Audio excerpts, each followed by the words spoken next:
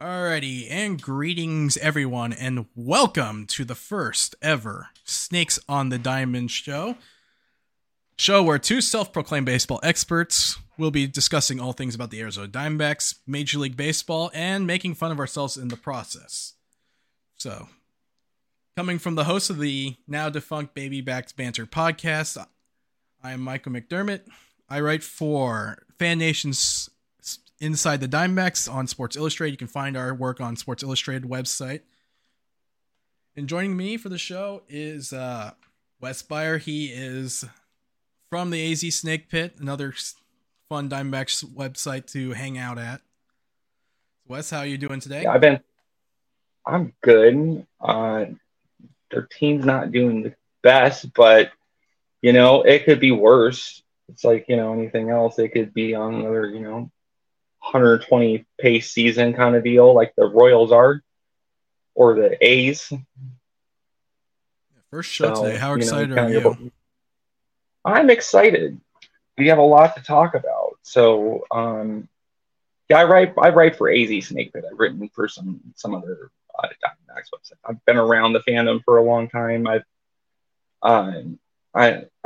just keep getting sucked back into talking about the Diamondbacks and baseball and prospects, and it's something that I seem to be pretty good at it. So I'm excited to share my knowledge and go from there and talk to you, Michael.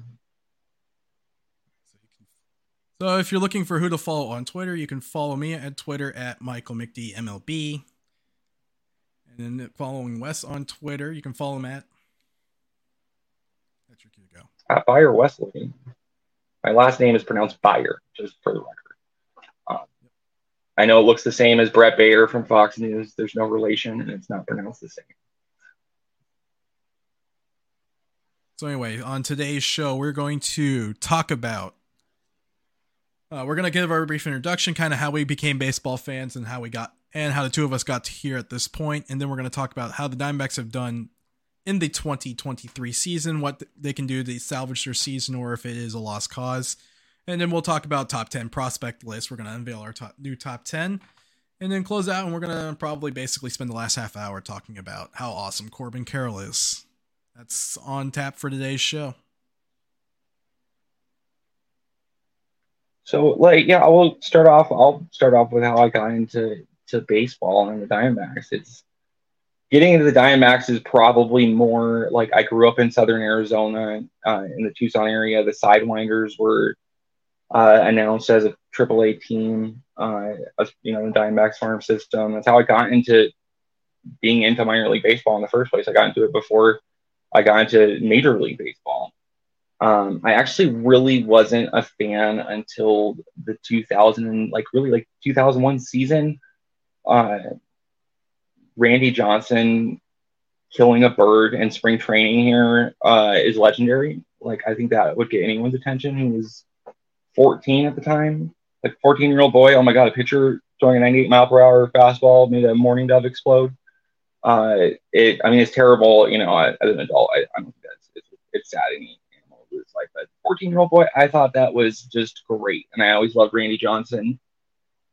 And in the 01 World, I think it was after the division series, I was gambling. I bet money on the Diamondbacks to win the World Series. That if I lost, I would be I would have two broken knees. So they won, and I figured, hey, karma. I guess I'm a Diamondbacks fan now.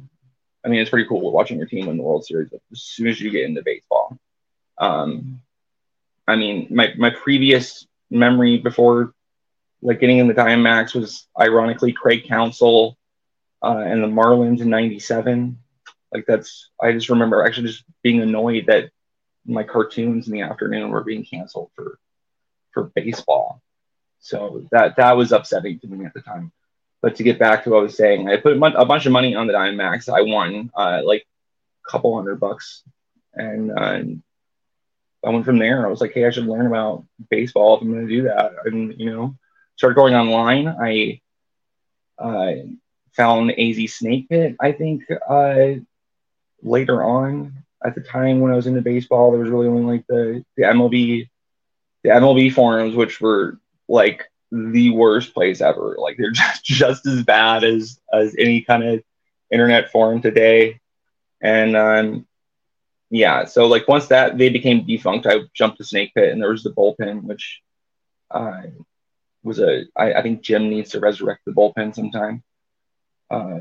So I started writing about Diamondbacks prospects. This is like a fan going through their farm system and trying to find players that like could succeed. And like pretty much what I do now is try to find the standout prospects that might be a little underrated, that aren't getting the attention. It's harder to do that now just because like we have better statistical analysis tools. They have tools I don't have. Like I don't know, like have StatCast and like just like all the different tools that even like what players have as tools, like in terms of their own development, like they didn't really have access to like they do now, where you can just look up YouTube videos and a guy can learn any pitch they want. So not to mention like driveline and all that. And I wish they had that when I was a teenager, because I probably would have pitched. Like if you don't know and this is the first time you're listening, I'm a very large man. I'm 6'7", about 230 pounds. And I pitched briefly till I was about 17 or 18, and my shoulder went pop, and I lost like all my velocity. So that was pretty much the last time I threw a pitch. Even like never in a competitive situation, other than like physical education teams and like usually just pickup games. But like unfortunately, since I didn't have the training, I hurt myself and never got into playing baseball too much. But yeah, I love the Diamondbacks. I love, right. I mean, so they're our team if you're an Arizonan. So that's kind of how I got into it. And Michael, I met Michael through we were on the periphery at Snake Pit writing about minor league baseball. So I actually don't think I was on like really online at all, like when you first started, Michael. It was only like later on that I offered to help out, and yeah, it's just kind of that's how we met. So I think that's pretty much how I got into baseball. My family is that cared about baseball is from Chicago, so I kind of like the Cubs and White Sox, but Cubs fans are terrible now that they won a World Series, and the White Sox are like just terrible this season. So, what are you gonna do? Got the Diamondbacks. At least they're not in last place. Right, what about you, Michael? All right, so to recap my story, so I got into baseball right around the time I was 6 years old. So this was the summer of the 2000 season. So ironically enough, in one of the first minor league games that I got to, there was a player on the other team. And this was a guy that was in the Dodgers farm system at the time. So this is a fun thing. So first minor league game I ever went to, I got this as a souvenir. So it is a pro used bat, and I believe the player's name was Heath Hayes. So if you ever are bored on a random day, look him up on Baseball Reference. I think it was a guy that ended up getting as high as AAA, but never really cracked the big leagues. So that was kind of like a first game souvenir. That's kind of how you get hooked on there. Because at the time I was living in Austin, so the local minor league team was the Round Rock Express, which is now the AAA affiliate for the Texas Rangers. But back then, in 2000, 2001, they were the AA affiliate for the Houston Astros. So I barely missed out on seeing Roy Oswalt in AA, but I did get to see guys like Jason Lane, Brad Lidge, and I think Eric Bruntlett were on the 2005 Houston Astros team that won the National League pennant. So it was kind of fun. That was like so after the Astros made it to the World Series, I actually went back and went through some of the cards that I got back then, and the names that I saw kind of popped up, and it was like, oh, cool. I got to see these guys play in the minor leagues. Of course, this is at the time when Astros in the World Series was 12 years old, so this was like 6 years after. This is like 5 years after the fact. But that was kind of just how it went, and then that's kind of how my baseball fandom started. Didn't really get a chance to play really until I was in the 7th grade, so I ended up playing mostly second base because I have a noodle arm and I have no range. So the second base at the time used to be like the default. You can't play a position. Although nowadays the the quality of defense and offense at the position is so much better than it was back in the 2000s. Even going on then. So after that, I moved to Arizona, to where I live now in 2002. That was the year where the D-backs, maybe the best D-backs team of all time constructed, but obviously the Luis Gonzalez injury short-circuited their season with about 6 weeks to go. And then they eventually got swept by the St. Louis Cardinals. Just to interject, that was the most disappointing first full season as a baseball fan. Like, I was so, like, they were like just a joy to watch that season, like up until Gonzo's like shoulder injury, I think it was, and then it was obvious they were cooked when they got to the playoffs. They just didn't have the offense. And he wasn't the same player the next year, so it was a weird fluke season. I've neglected to mention that I did go to minor league games. I mean, the spring training games growing up, just because I live in Tucson when we used to have spring training. There was before it was the White Sox and Indian. I forget who the teams were before the Diamondbacks came to the area. The Cleveland was their minor league team was here. The Astros had their affiliate here briefly too. Yeah, and I think the Toros. Yeah. Brett Strom talks about it a lot. Yeah, the Tucson Toro era is, and we have U of A baseball. And I also didn't mention I have a brother-in-law that now ex-brother-in-law, but he's my niece's father. He was in the Philly system and he stalled out in like Double A, and I think like he came around. He actually stayed with us like 2 springs when he was invited to spring training. But like that's where I became like really familiar with like minor league conditions and like what players go through, and like I really you'll hear a lot of that if you're listening to us. Like I have a lot of interest in like the playing conditions and like what players go through and like, the mentality and mindset that you need to succeed if you're not like that immensely talented, obvious number 1 pick. So continuing this, so we're going to continue the story a little bit. Obviously, now we got to the point where I moved to Arizona. Now we're going to talk about kind of how I started growing into a fan. So starting from there, the first game that I actually watched on TV, I think, came in the 2004 season when the Diamondbacks were playing Baltimore when they went to Camden Yards in 2004. First game I saw, obviously, Randy Johnson does Randy Johnson things. So that was kind of like a first start, and then Diamondbacks ended up taking, I think, 2 or 3 against Baltimore. So I didn't really watch them much until the 2005. Didn't really start watching them until 2005 on TV. Then first game that I attended at Chase Field was May 6, 2006 against Cincinnati. That was a pretty interesting game. The Reds took a 1-0 lead on an inside the park home run that hit off the home run porch overhang in left center field. And a bad ricochet job by Jeff Devannon on top of that. But then they ended up winning that game. That was pretty cool. So like I said, I've been to hundreds, maybe even 1,000 games in the last 15 years or so. Kind of started going to games more regularly 2007, 2008. In 2008, they had that 10th anniversary special thing and like exploited the crap out of it. Started going to more games in 2009. And then my mom decided to get season tickets for 2010 because the All-Star game was coming here in 2011. It was like I said, I did not know your family had season tickets. How did I not know that, Michael? So the thing, season tickets. Yeah, it's season tickets for 10 seasons, all the way through the 19th season. Wow. So season tickets that long. But then, and no, COVID wasn't the reason why we canceled. So that's just like an interesting factoid. But so I've been through it all. It's like if you ever have if Phoenix hosts another All-Star game, if you have the ability to do it, you got to experience it. There's a lot of cool stuff there.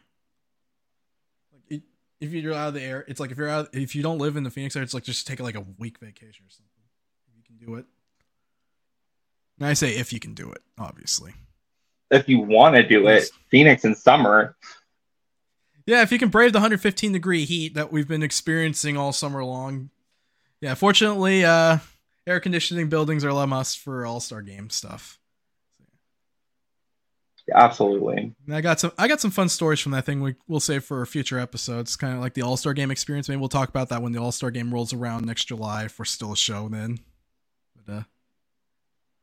But like I said, I got some fun stories for over the years, so the space out. We don't want to reveal all of them too quickly. So then I've also seen the D-backs play Milwaukee in the postseason NLDS. It's like one game, and there was such a bad car wreck that it ended up taking forever to get around on I-10. So getting back to the Phoenix area from Tucson was like a pain in the ass, and you had to take like back roads, highways to get there, and there was like this like massive pileup with multiple fatalities on I-10, like at the Picacho Peak area. I remember that. So we ultimately don't end up getting there until like the fifth inning, the fifth inning, and then like once we get into the game, the next pitch, bam, grand slam, Goldschmidt. So like goalie hits a grand slam. That's kind of like how he announces himself to the baseball world. It's like, of course, we look back on that moment 12 years in the future, and it's like, well, yeah, that's the first signature moment of a Hall of Fame career. If you look back on that kind of thing. So it's like, that was pretty cool. And then, so originally started behind home plate, then we moved to the first base side, and I had enough of Dodger fans, so we went to the third base side to get away from them.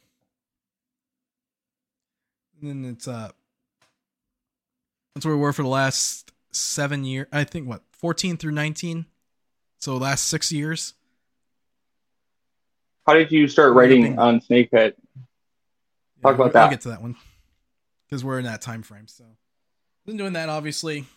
So I started getting more involved, and then I started floating around more on Snake Pit because, sometimes I can be an intellectually curious guy. So it's like, okay, why is the team terrible? It's like, I don't need to, it's like, I see it, but it's like, I want to know why. So that's kind of how it started. So I actually initially signed up for ended up joining Snake Pit in 2011, but I didn't start regularly appearing on there until the 2014 season. So after that, and then like, it only took like 2 more seasons before I started joining writing. And this is a name and a guy you'll see quite often on the show, Jack Summers. He actually, back then he went by the alias Shoe Wizard, and that's his Twitter handle, Shoe Wizard 59. He's so a it legend. actually pushes me a little bit. Yeah, he's a Snake Pit legend, but it's like, it actually pushes me to start writing about the team, and it's like he gave me a little bit of data, and I started writing some things about it. And then Jim, at the 2015 season, approached me with a staff writing position, so I ended up joining there. And at the time, this is like a year after I started writing about the Patriots on Pat's Pulpit, but we're not talking about the NFL on here, so who cares? Yeah, I don't care about that. So I ended up writing there. So initially, when I first joined, it was going to be me and John Barragona writing about the minor leagues, and John had been writing about the minor leagues by himself for like years, and then eventually he left after about a couple years. And then, of course, writing about the minor leagues on a daily basis is a grind. So there were times where I just stopped out of nowhere. I think one season I stopped in July. It was 2016 or 17, I don't remember. Me too. Just stopped because the grind just got too big, and then that's when Jim got the idea to bring Wes in on the minor league coverage. So we did that together on Snake Pit for 4 years, 19 through 22. No, it was 2018 through 2022. It was 5 years. Yeah. The whole year layoff there. Minus. Yeah. Okay, yeah, you're right. 4 years, because we had, remember, 2020, there was no minor leagues. Yeah, that was interesting. It was definitely interesting. It's like, and that's actually a fun story. That's how the YouTube journey kind of started. So we'll talk about that after I finish here. But so Wes and I do the 2018. So he did what did you do? You did weekends. I did middle of the week, I think. Yeah, we started. Because at the time I was doing it 3 days a week. So it was like either Friday, Saturday, Sunday at first, or the other way around, like Monday, like Saturday, Sunday, Monday, something like that. I get to see that you were like struggling getting it done. And I was like, hey, I want to read about this. So I'm willing to do it. And I had better health at the time, so it was a little easier. I've been trying, I have a channel, as you can see next to my name. And eventually I will put stuff on it, probably like stuff that's not baseball related, most likely. But it is a grind, writing about even minor leagues. At the time they had, Then they had both the short and full season leagues. Didn't they have like 8 or 9 teams going sometimes? Like it was like as many as 10. I think there was a day where there were 12 games due to doubleheaders. And that was, Jim was like, Wesley, you don't need to write it like that and like be descriptive. So I write super descriptively and like I'm not very good at being concise. So no, let's just say the vast majority of fans aren't going to pay attention to what happens in Dominican Summer League or even the complex. It's like once they get into full season ball and it's kind of when it starts. The complex stuff is for prospect nerds. Yeah, like pretty much. It's a very niche interest. That's one of the reasons why we're moving to a more broader subject. Is it's such a niche subject that it's limited. There's probably like maybe a couple hundred like real prospect Diamondback nerds that are into that like really care all that much about it. And like more than that, like the average fan's like, okay, I don't care about this guy in rookie ball or like when's he gonna play for the major league.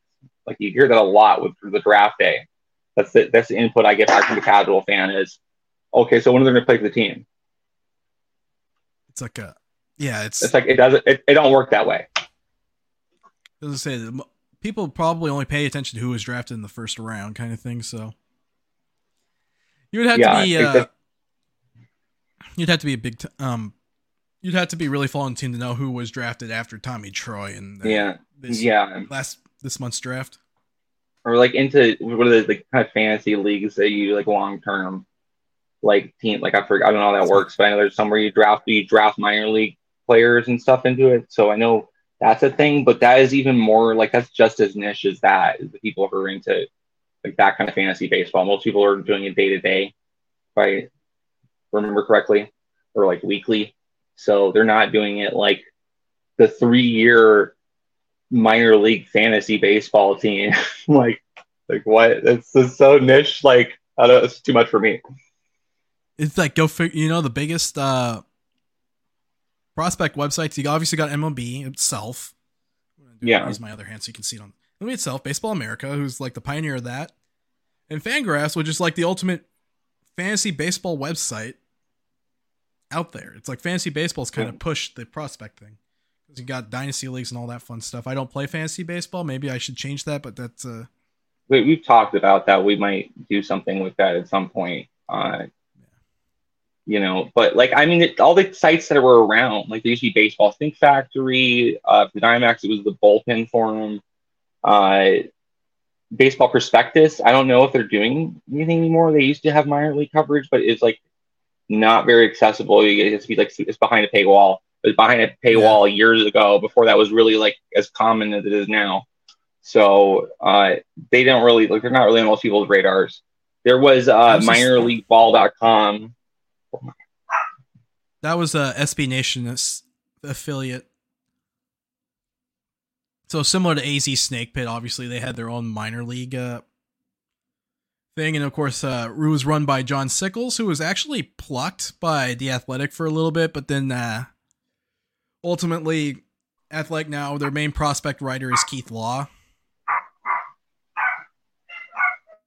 Of course, Keith Law writes a lot of very interesting stuff. If you don't mind, it's like if you're like a big prospects guy, he's definitely worth the price of a subscription to hear his thoughts on draft day. That's kind of a fun thing to go through. Of course, Keith Law's streak of predicting the Diamondbacks pick ended up going bust this year. So either D-backs had a pretty good idea. Either never leaked any idea of their pick to the press, although Keith Law did mention Tommy Troy as an alternative. He just never picked him. It was an alternative on basically all of them. Of course, that was true when we did the draft stream, which I was the only person to actually name Tommy Troy in that video. Well, I wasn't there for the initial one. I apologize for that. I had some health issues that day. And I apologize right now. The door, someone knocked on my door. My dogs don't like it, so I apologize for that. No, Tommy Troy, we just didn't he was on my radar. I'd heard that from actually someone lives in the Phoenix area who didn't even know that she must know someone on the team. So they were going to draft it. That was who they were going to draft. He was available. And I was like, okay, I'm sure he'll be available, but there's got to be better talent than Tommy Troy. No offense to him.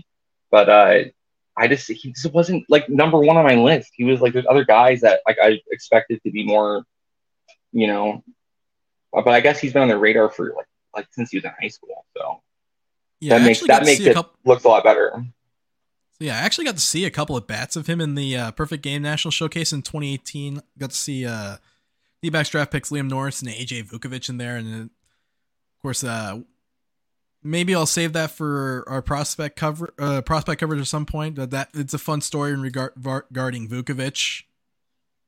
He's one of the farthest hit balls I've ever seen a high school prospect hit. That kind of thing. You just gotta say it now, dude. Just tell the story now at this point. Yeah. So it's like, this is the Perfect Game Showcase. Second day, AJ Vukovic is first at bat. He gets a fastball up, and he hits an absolute piss missile, 109 miles an hour to the left center field gap. It hits off the wall at the 413 mark. At let's see how old we've been. 17 years old. Oh yeah, he just before his 18th. He can hit the ball hard. He just doesn't have the hit tool really like you want, or the defense.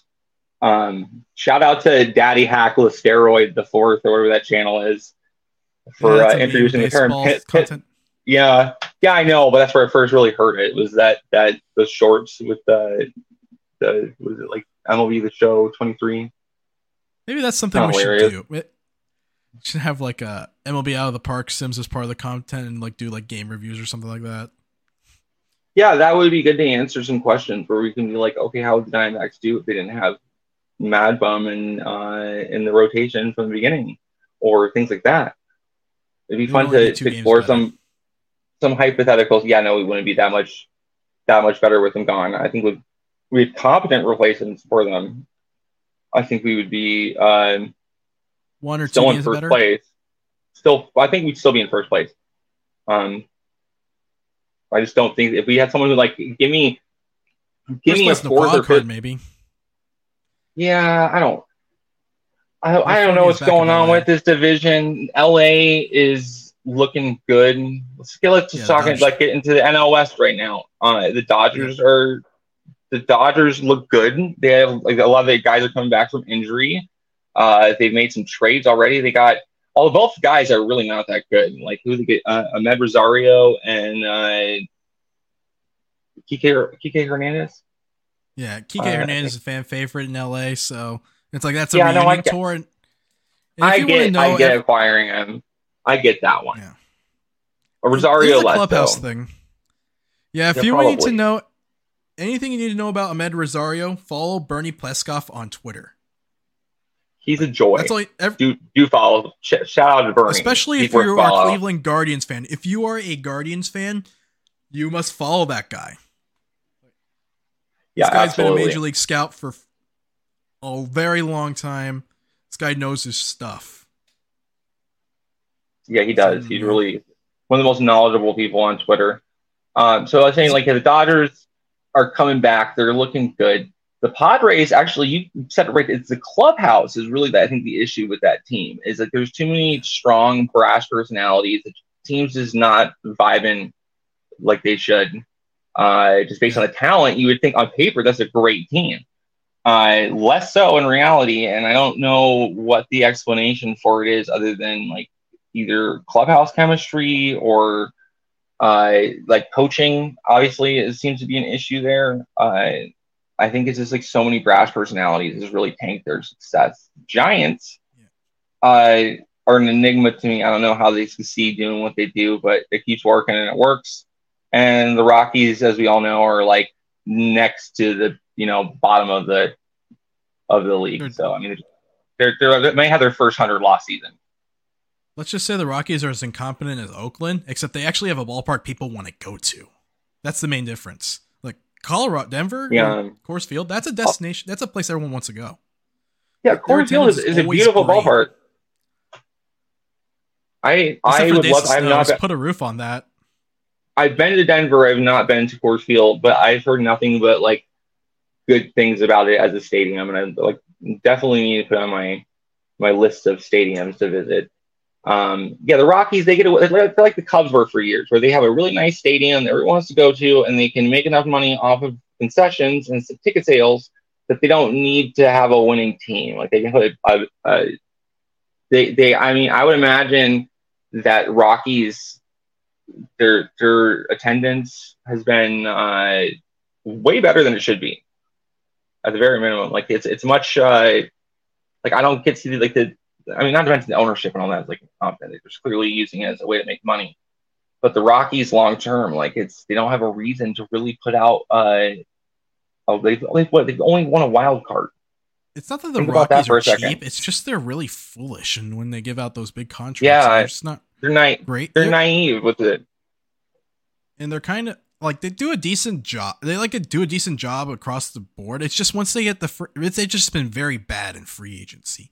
Although at the same time, they don't really have what the Rockies kind of need is they need a Corbin Carroll type player to build around. But unfortunately, last time they had something like that, they had a divorce with that player, and now he's in St. Louis.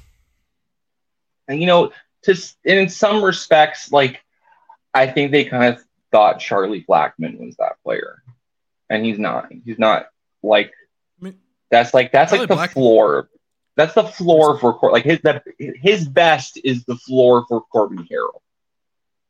Okay, like that's really where we're at. Like he really was very overrated. Coors inflates his production tremendously. He's never really been like that kind of. His defense has gone greatly downhill. So he's the one longtime player that they've had forever, and it's baffling why they've kept him for so long. I mean, the thing about Blackmon is I think he still would have been a very good player no matter where he played. That's the kind of thing. And they were, when in his prime, the Rockies he had some really good years, even when you factor in Coors. Yeah, no, he was not a bad player in his best years at all. Like he was an above average, like everyday contributor. I mean, there's a reason why he has stuck around, with Colorado. And like, I mean, he's had a job. I don't know. I think he was like I think he has the most outfield starts of any Rockies player. So, like he had some good years in there.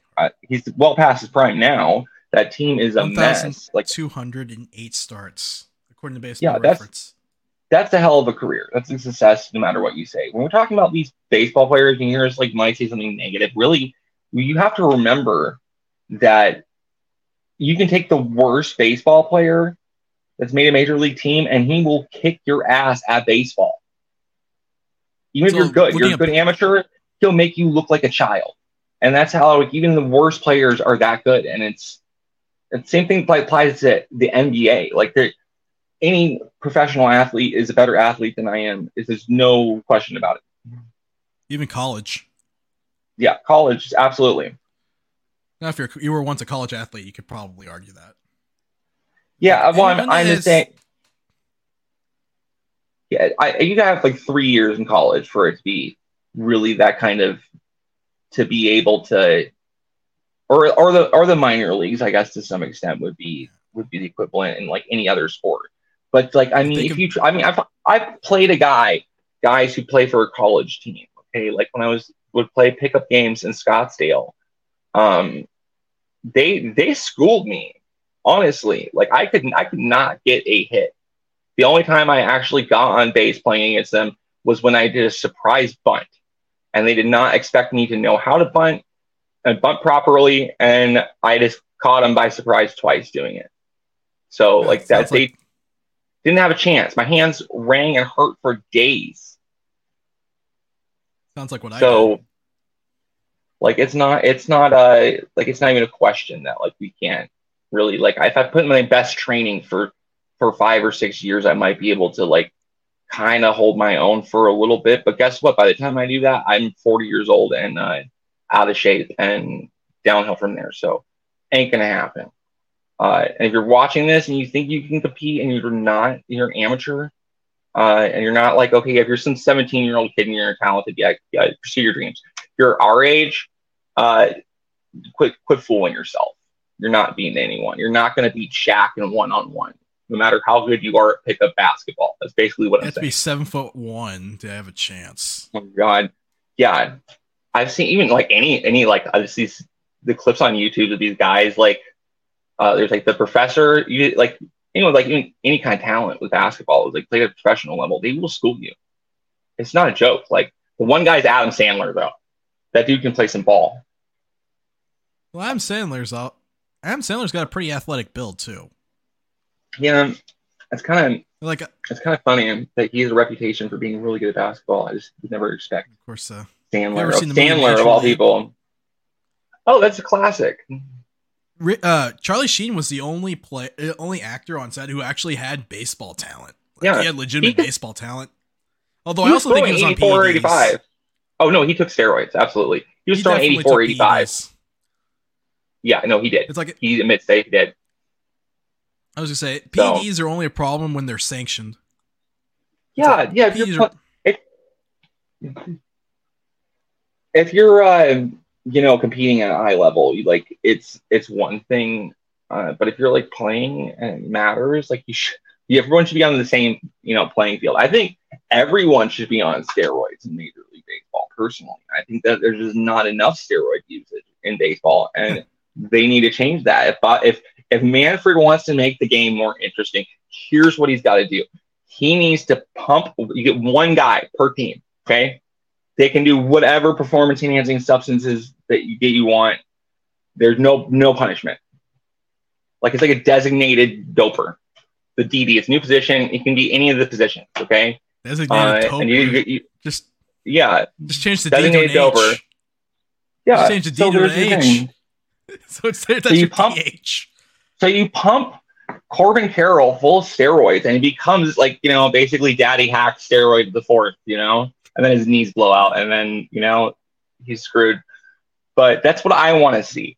None of these little ghost runner rules and pitch. No one wants Manfred Man. Manfred Man. That is the most fitting name for it.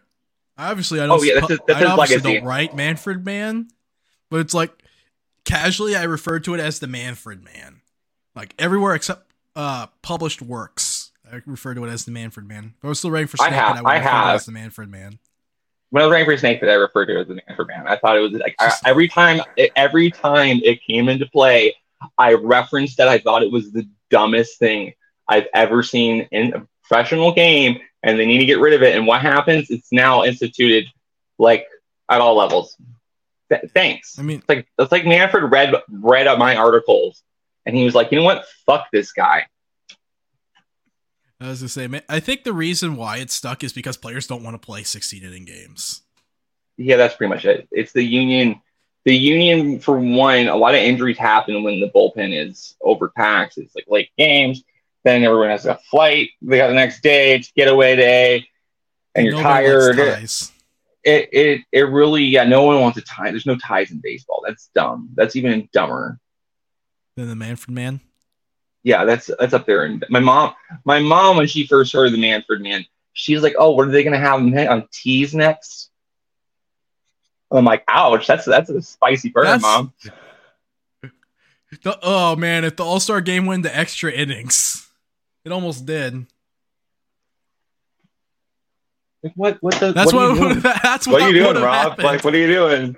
What do you do? I wish that happened. This was to be weird, and I want chaos. Yeah, Jack was rooting for that because he was hoping Kimber would have to throw more pitches. Oh my god. Oh god. Hilarious. What if he becomes we'll talk about the possibility of Craig Kimbrell becoming a Diamondback tomorrow, but we're saving the trade deadline coverage for tomorrow. Hopefully we'll have a little more to talk about than the few things that went down. Yeah, we're just trying to settle in here today since it's the first step. It's the first show. We don't want to give away too much too quickly. And plus, it's more about getting to know us personally, as opposed to what we know. Yeah, so you know what to expect listening to this. I'm like a crazy person, and I don't care what anyone thinks of me. I really don't, and that's kind of been my thing all along. Is I will troll on. At one point, I was on Snake Pit as Dick Cheney, and I would just respond with "Go fuck yourself." And then Jim, that's the one time I've gotten banned. Jim's like, Wesley, you can't do that. That's not cool. Yeah, Jim's a pretty awesome guy. He's like, that's if you pretty get banned funny, on Snake Pit, you definitely deserved it.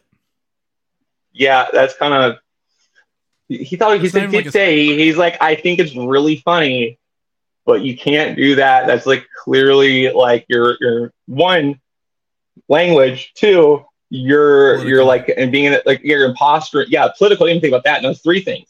I'm pretending to be someone I'm not too. So that didn't fly. Jim wasn't cool with it, and I got banned. And I was just like, fuck it, I don't care about baseball anymore. Was he actually vice president at the time? I don't even know. I know Jim owns the URL. No. This was in. Wait, no. This was in like 20. This is. He might have been. I think it was right after. I think it was. It might have been right after in like 2009. It could have been when he was vice president. Actually, I thought that was really funny though. But he did too. He's like, you're clearly breaking the rules, Wesley. Like, you can't be doing that, man. I'm like, okay, I won't. So. Yeah. My runs were being like trying to be like an analyst on every pitch, like basically do my Bob Brenly impression. Yeah. And I think that got tiresome after a while because it's like, oh, hey, hit that to the corner. It's like, oh, that missed by a lot. Yeah, Bob, you just a bit outside. All that kind of stuff, baseball has a lot of cliches in it. Did you ever see that clip on Twitter where Giants pitcher Ryan Walker, he's about to throw a pitch and then he just loses bounce, so he spikes it in the dirt, and then yeah, I've seen that. Hilarious. It's a color guy for the Giants, Mike Krukow. He says just a bit outside, and he spikes that ball and goes and it heads towards first base. That's a good use of that reference. No one would replace Bob Uecker now. A lot of people Vince Scully. I've always been more of a fan of Uecker. I think his play-by-play and his color are both more interesting than Scully's. It's controversial, I know. I know, but Vince Scully is probably the best storyteller in terms of broadcast. He made going to the grocery store sound interesting. That's true. I mean, I all due respect to Vin. I mean, he's like absolutely like if you got like a top 10 announcers, he's number 2 in my opinion. Like one, I think he's like probably one for most people, but he's in the top 10 for I think of all sports all time. I'm pretty sure 90% of lists have him top 1. Yeah, I know. And then maybe a handful, 2 or like yours, or 2 or 3. It's like I said, name a baseball broadcaster whose death had such a big impact on the baseball world. Yeah, it's true. It's true. I mean, really, like, there's not really anyone. I mean, he's been around. It's crazy. He called games for the Brooklyn Dodgers. Don Larson's perfect game. And he also called Buckner's error. Yeah, so I mean, the dude has been around forever. I do love Vin. I'm just tired of Tucson Dodgers fans being like, "Oh my God, are being Vin Scully on the radio?" I miss Vin Scully on the radio, and it's like, dude, whatever, man. This is Diamondbacks territory now. Get over it. So yeah, we still haven't got tired of it. As I would say, we still haven't overcome the Dodgers and Giants in terms of fan bases in the Phoenix area yet. Because they've had a foothold on this for like decades before the D-backs became a team. Well, the real thing with a lot of fans in Arizona that I've talked to, especially Hispanic fans, is that it's not only Vin Scully and the radio and all that. It's that like Fernando Valenzuela was a sensation. I don't think anyone unless you were like a Mexican kid or Latino growing. I mean, his sensation period, but like especially like if you're a kid growing up, like a kid in Mexico near the border or in southern Arizona, like he was this real obvious role model to become a big. I mean, that's a team. It's like for me, like Randy Johnson. Like I'm a big, tall, awkward white guy. Hello, that's why I'm a fan of him. I would say that's so similar reasoning there. So I can empathize with someone who's like a fan of Fernando, and that's how they got into the Dodgers. So, and probably the same reason why I am very invested in seeing how Corbin Carroll plays at the major league level, because short, half white, half Asian guy. Yeah, you represent.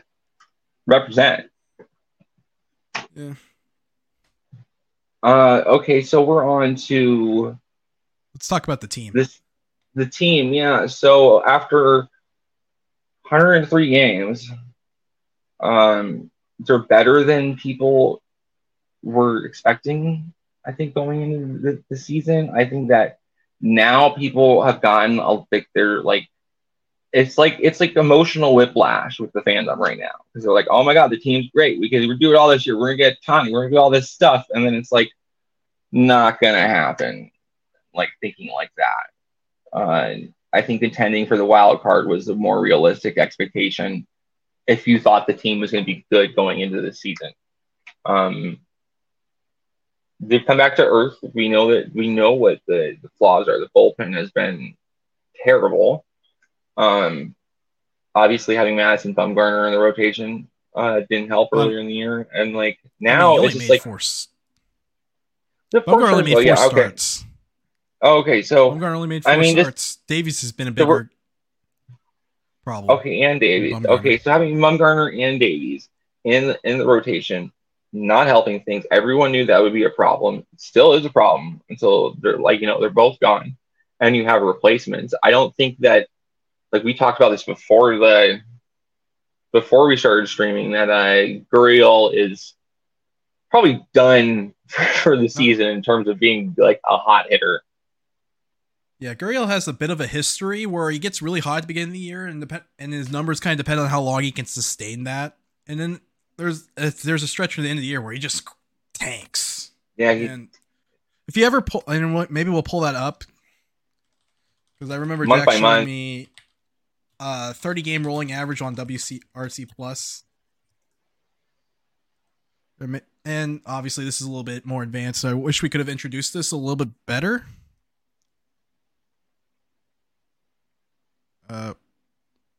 All right, so I'm gonna pull up on grass real quick while we talk about it, but let's talk about the standings. So you can see kind of here the D-backs are.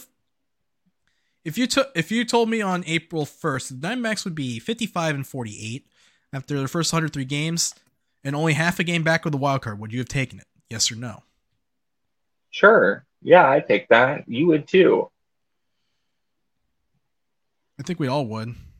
I think we all would. I mean, most people were projecting us to be in like where the Padres are right now. Like this is.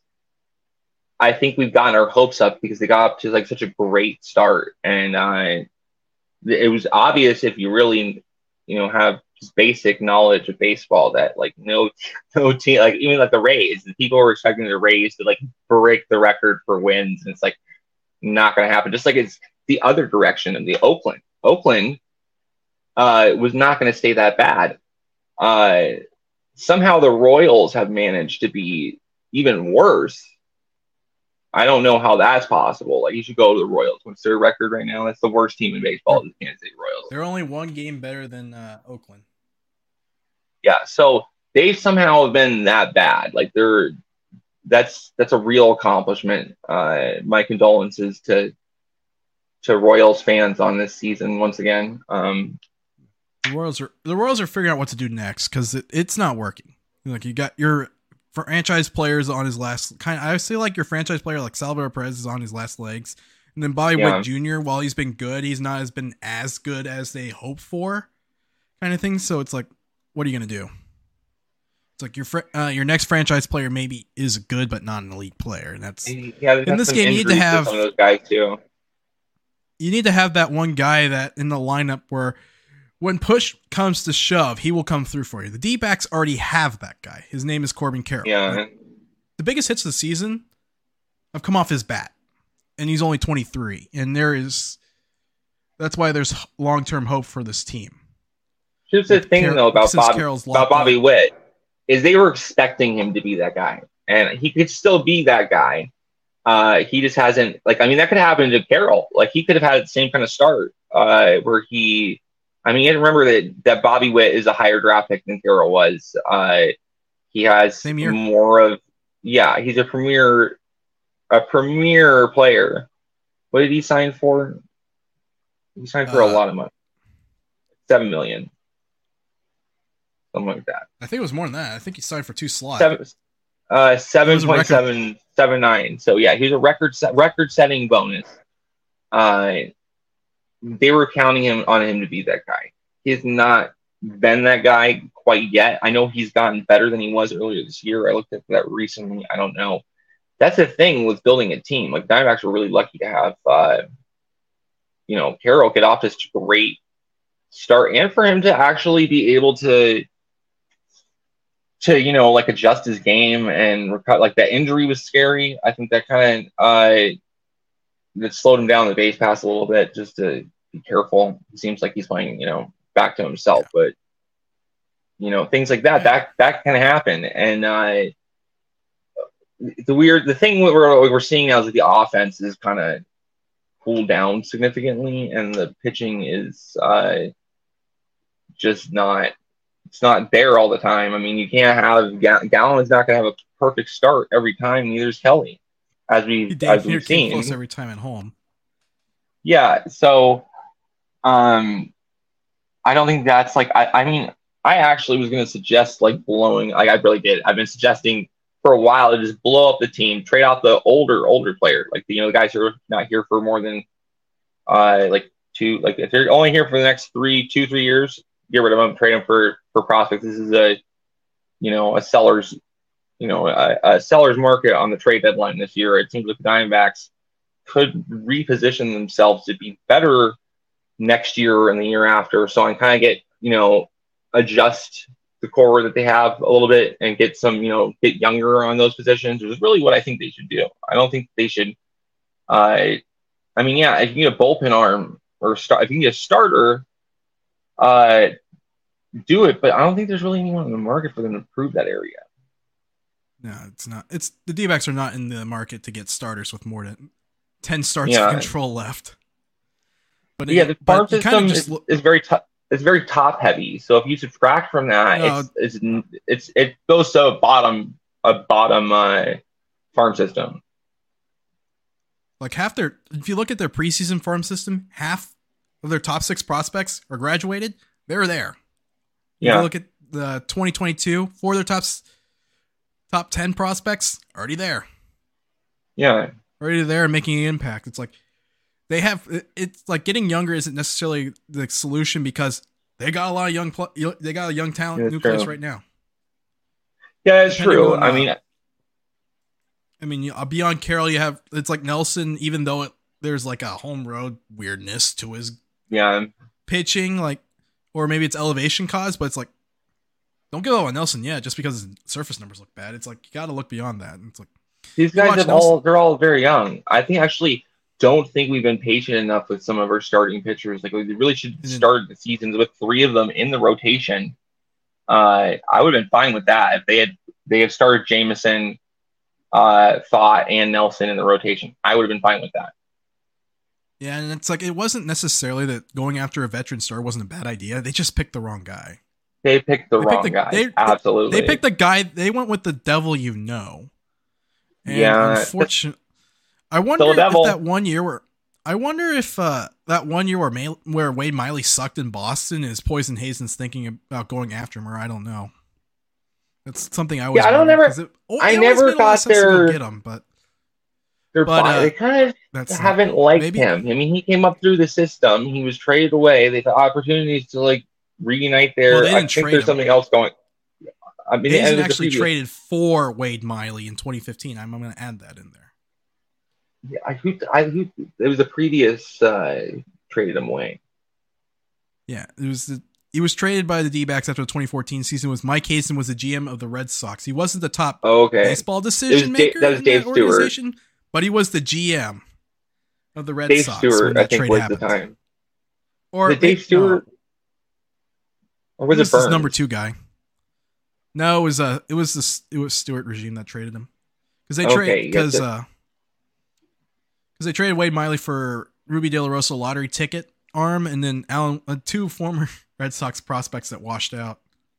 Yeah. Changed the scenery, and then that ended up not working. The trade ended up being a lose-lose trade. We'll talk about trades, obviously. Some of the win-win trades as we get to the close in on the deadline next week. We've got 6 more days. Yeah, it's going back to the. It's going to be exciting.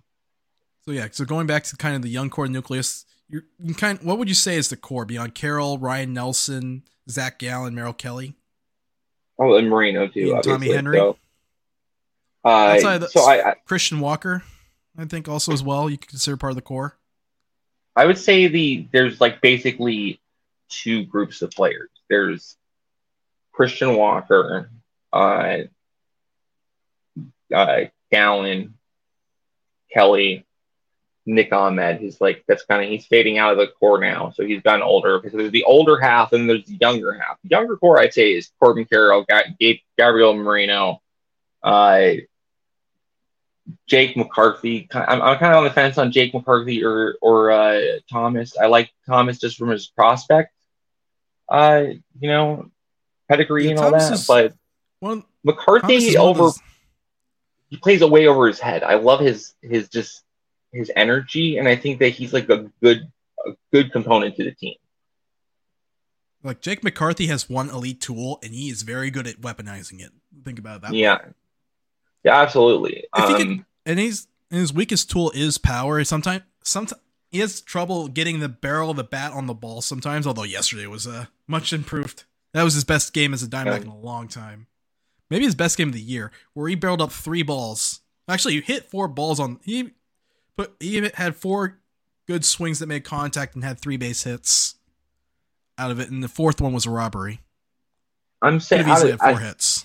Aside from that, like obviously you have this group of pitchers that's come up in the last like 2-3 years. I mean, really, that's the thing. It's like I think that you want to kind of have a core of guys that will be like Corbin Carroll is going to be here through like 2030, right? I honestly think he's going to get every penny of that contract. I'm going to say that right now. Year 1 into that extension, I'm going to say he's going to get every single penny if he's healthy. Oh yeah, he will absolutely get the full amount. And if he does, that's a good thing.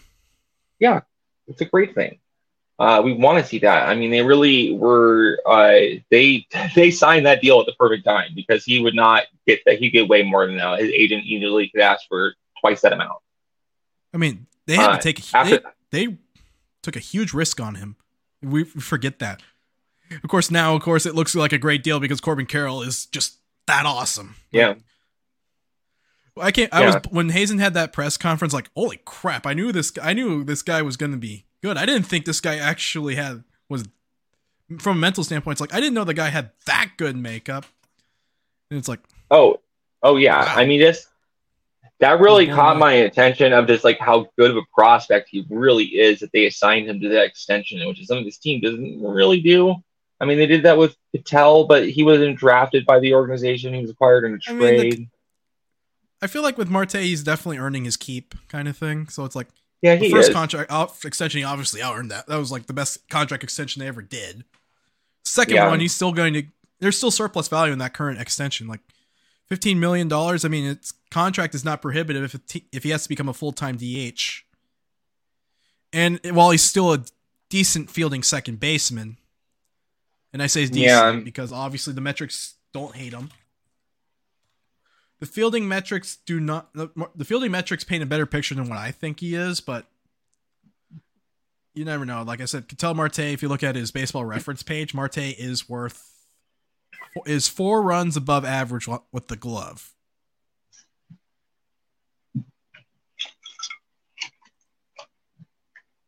I will be right back. So you kind of just look at it, kind of thing. And it's like his contract is not hurting the team because he's not a liability defensively. He's had some pretty bad years, obviously. Like 2021, they miscast him as a center fielder when he had already outgrew the position, I would say. When I say outgrew, I mean his legs really grew. Muscle mass. Outgrew the position, and he was just too big, too bulky, couldn't move around enough to successfully play center field versus 2019 where he was able to fake it out there. But it's like this year, and then obviously this year he's much healthier. And then all the defensive aspect, the base running have improved compared to past years, although Marte's never been a poor base runner in his career. Of course, when Dave McKay's your base running coach, poor base running is never allowed. It's like now that the bats, and then since the bats come back, it's like Marte's now I would say Marte's now a core player in this organization. It's like, although I do see him as a potential sell high candidate, depending on what they can get back. Like getting controllable starting pitching would be the idea, and maybe even his replacement as a prospect. You look at a middle infielder guy, and like I know the Diamondbacks have Ryan Bliss in AAA as a potential replacement, but it's like we have lots of guys that could be potential replacement for Ketel Marte. That's really the thing that but can they? I mean, so you have. Will they hit as good? Will they be as good offensively? No. I mean, here's the guys I would look at. Or Lawler could be just as Lawler's good. Not going to force him at second. Lawler's not going to force a Marte trade. Yeah, I don't think he will. No. Bliss's glove is major league ready. We've talked about that before. If the dude hits like he has this year, he's a star. He's like the defensive value plus that bat would be an improvement over Ketel Marte just because his defense is that much better than him. Like he's probably the best defensive middle infielder or like infielder out of anyone in the minors. I don't know anyone in the group this year. I mean, but prior to this year, he would be the best defensive infielder, other than maybe Christopher Torn is very slick glove for a kid his age. But right now, he's probably the best defender. Like Christopher Torn's far enough away that Christopher Torn is not causing the organization to make decisions. Oh no, absolutely not. He's in Visalia, they should sell high on him. They should sell high on Marte though. Marte might be their best chance. Selling high on Marte might be their best chance to acquire controllable starting pitching. That's my point. But if it's not a trade chip, if that's not coming back, don't do it. There's no point to it. Like you've got. Now I do think when Marte ages, he's going to age pretty hard. But Marte's not even 30 years old yet. Like I don't turn 30 until next week, and Marte is 2 months younger than me. I didn't know he was that young. I think he was older than that. Yeah, Marte's going to be hitting his decline phase if he hasn't already. In about 2 years, maybe. Yeah, about 2 years. I mean, it's really going to be. I mean, there's a number of factors there. It's like how you condition, your diet, how often you're played, whole bunch of stuff that's can affect your aging. Obviously, steroids too, but I would say we can't just juice up Ketel. I was to say before the season, I would say it would be a much bigger concern, but obviously I think his conditioning is much better this year. I think he's more motivated. I agree. Because I always feel like when you're building a team, Ketel Marte isn't necessarily your franchise player, but he's like the Robin to your franchise player's Batman. So like Corbin Carroll plays the role of Batman on this organization. Yeah. Kind of thing. Like I always think Marte's Ketel a good is secondary star. I don't think he feels comfortable of being like having the spotlight put on him. Marte wants to be the guy driven in by Corbin Carroll. Yeah, he wants to be the Jeff Kent. Although Jeff Kent wanted to be a star, so that's the whole bag. The Giants would have been more successful if they only had one of Kent or Bonds. Yeah, that was something watching the two of them play. I was a fan of them when they played together. Like, it was obvious, like I hated watching them, it was terrifying watching the two of them come to bat against whomever, whether it was Randy Johnson or Kurt Schilling. But the two of them back to back was scary. Like they made Marquise Grissom look like a threat just because you had that much more pressure on you. I was gonna say with at least with RJ and Schilling, they tolerated each other enough that they didn't get in each other's way. Probably because Randy Johnson's an introvert, and I don't think he's the type of guy that wants to start controversy with other people. Yeah, he doesn't seem like the type. And Schilling's the type of person that'll leave you alone if you don't bother. And Schilling's the type of person that'll, if you leave him alone, he's like, they won't start anything either. I mean, his thing was he wanted to be left alone. Both of them actually like to be left alone. Schilling is much more extra. I mean, Schilling was more extroverted. But when he was starting, he literally, Randy was the same way. He was like, don't talk to me. Like his wife said it was scary. Like Randy on game days would be like, don't talk to me.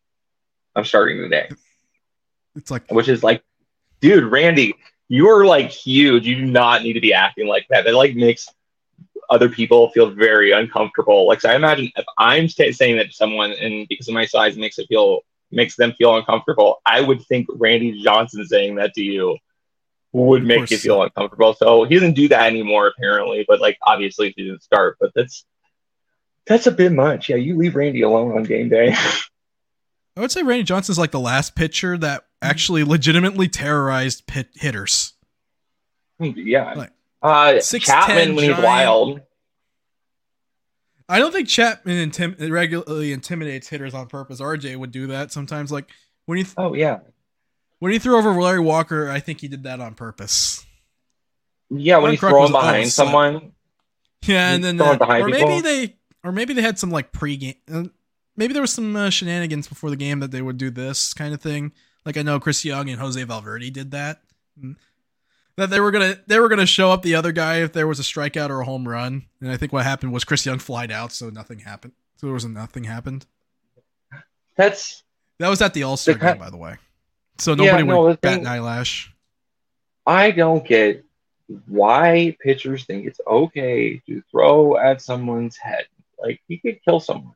It's not cool. I mean, pitchers with I don't mind I'm actually a fan of brushback pitches because you're trying to pitcher's job is to get the hitter out, and part of that, I think intimidation works.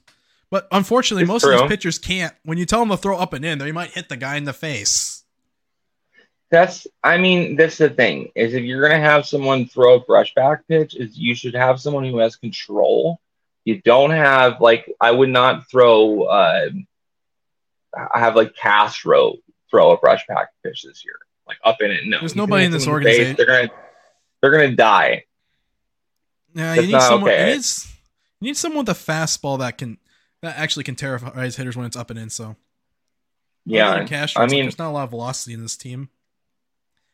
I don't think we'll ever see another guy like Randy again, because maybe Dre, if he gets a handle on where his fastball is going, I think could do that. And we're not talking like hitting guys. We're talking like here. It's like chin music a little bit right here in the front where my mic is. Just throw it there and just kind of have him lean back. Yeah, that's okay. That's how you own the inside part of the plate. You have to have control to be able to really do that consistently. And of course, RJ's MO was pounding right-handed hitters inside. Randy, as I say, one of the things that people don't realize that makes him so unique is that arm angle that he was throwing at. And he threw, first of all, he tipped all his pitches regardless. But his arm angle for his slider was, it would look like it was going to hit you in the kidneys. Is how I've heard it described by left-handed hitters. Like, it was not even going to hit the plate. I think said that. Yeah, John Kruk, and he's like, it looks like it's going to hit you in the back, and it drops in for a strike, and it's like, what are you even going to do with that? And Mark Grace is going to hit you in the back. Mark Grace and that pitch is on the low outside corner. He wanted nothing to do with hitting, like facing Randy Johnson. He wanted nothing to do with it, which is just that was very Gracian thing to say. He said that was his joke for signing with the. He jokes that was his main reason for signing with the Diamondbacks, so we'd never have to face RJ again. Yeah, I can't imagine facing something. There's no one that's gonna be that tall, and that, like, Randy's athleticism for a guy his size, really, like, people forget about that. But he had an interesting arm angle, which you really don't see someone throwing like that. The 3/4 that has that kind of arm length. You can't. It's like a guy of his size and build. If you're not a good athlete, you're not going to succeed. Yeah, you're not. In sports, if you're not a great athlete. Well, now, of course, the chalk outline. The Dikembe Mutombo. That's a guy who is, like, literally, he weighed 170 when he came over from Africa. But of course, you couldn't get the ball. You couldn't get the ball in the hoop when he was from point blank against him.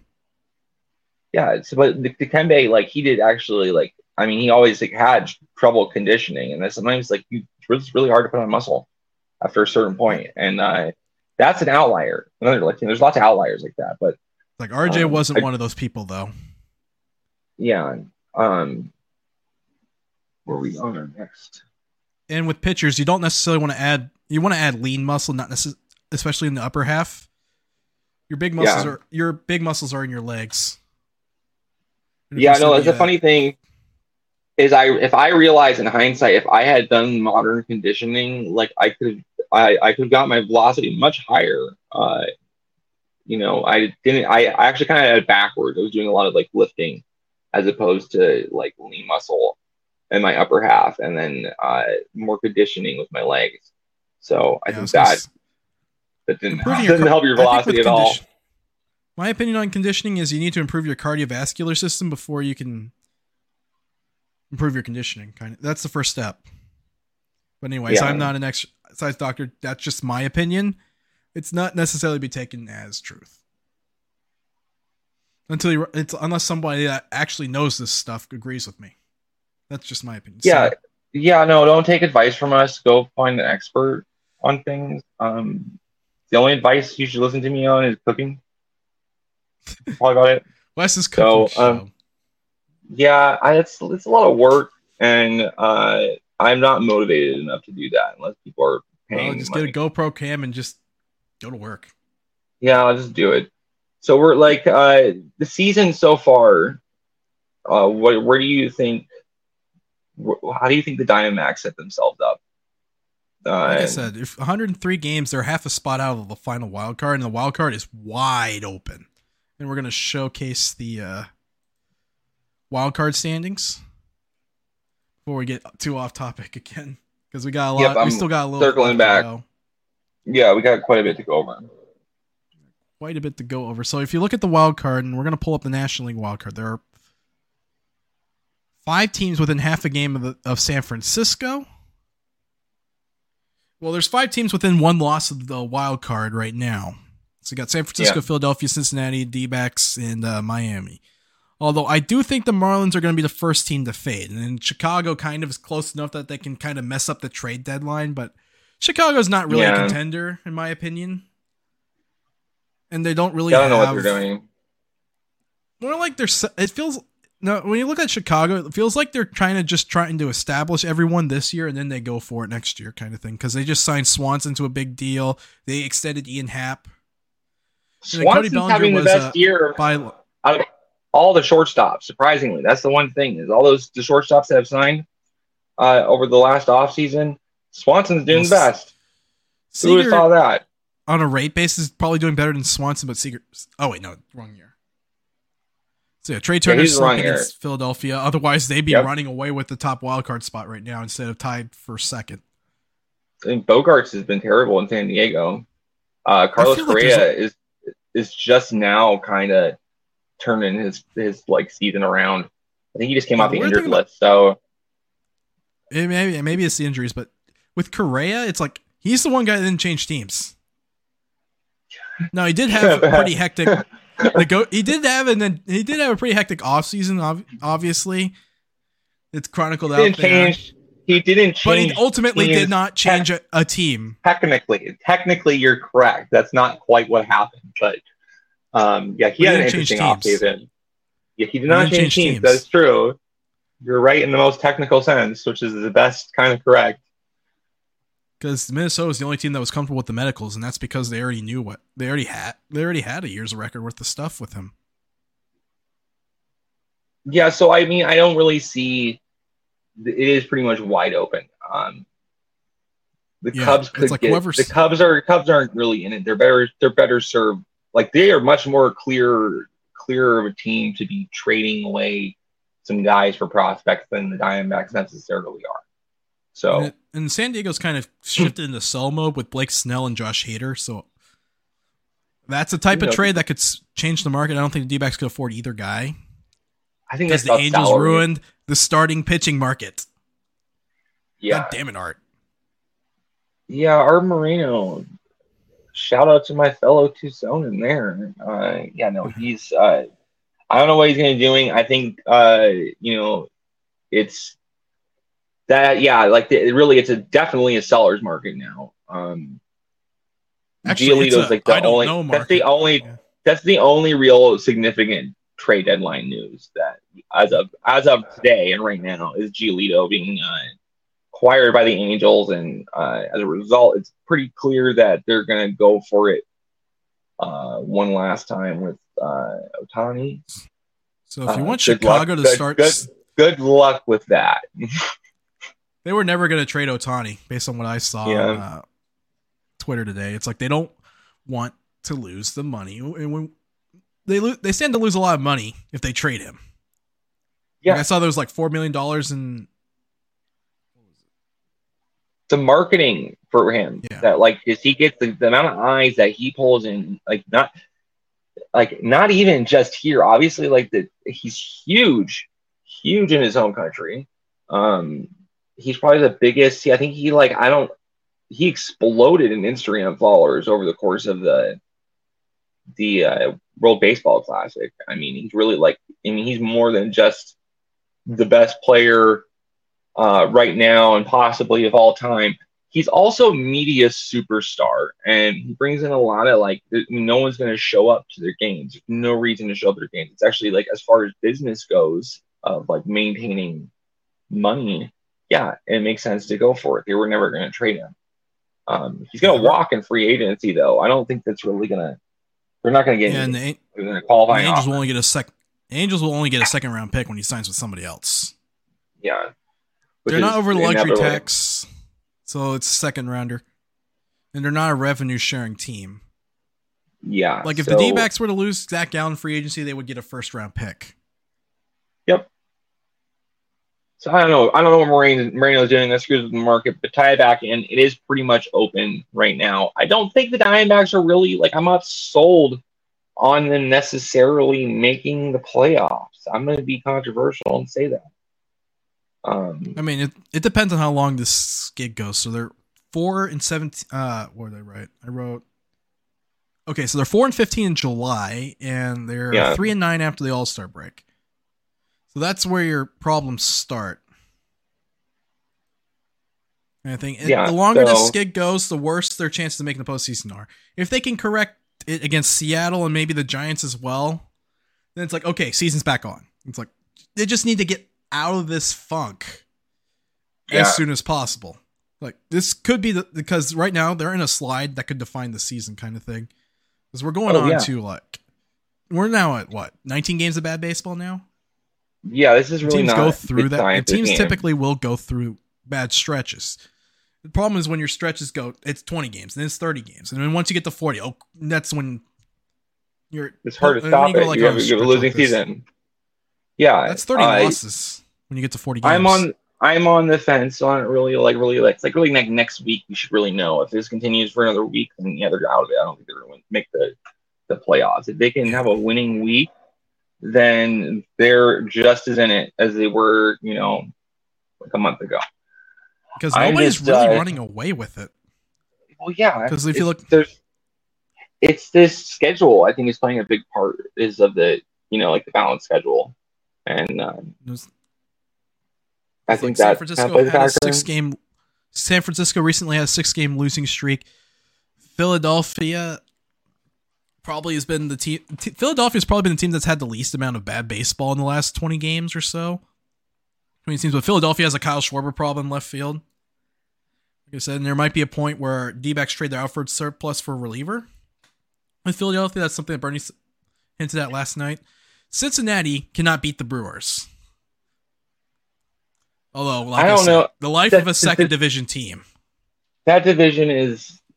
I'm not going to make any real predictions because all it takes is one really hot month from basically any team but the Royals, and they're in it.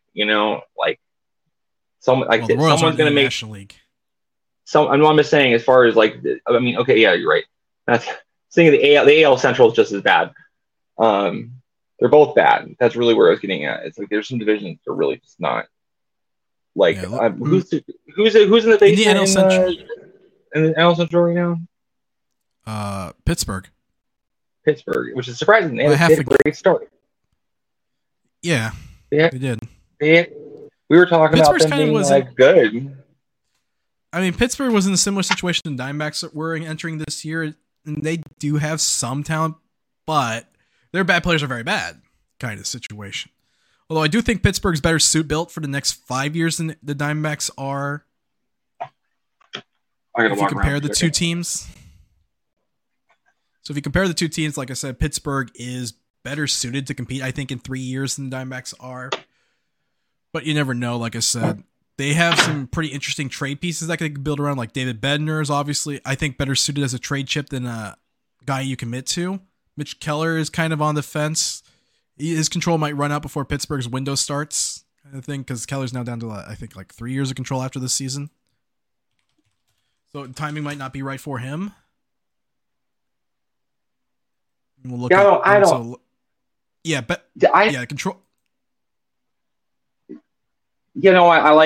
bet. I don't know if I agree with you that Pittsburgh is necessarily, they've got better pitching, and like some of their prospects that they have, I like a little better than ours. I'll be honest. I mean, obviously they just drafted number 1 overall pick, Paul Skeens, but let's talk about their preseason prospects.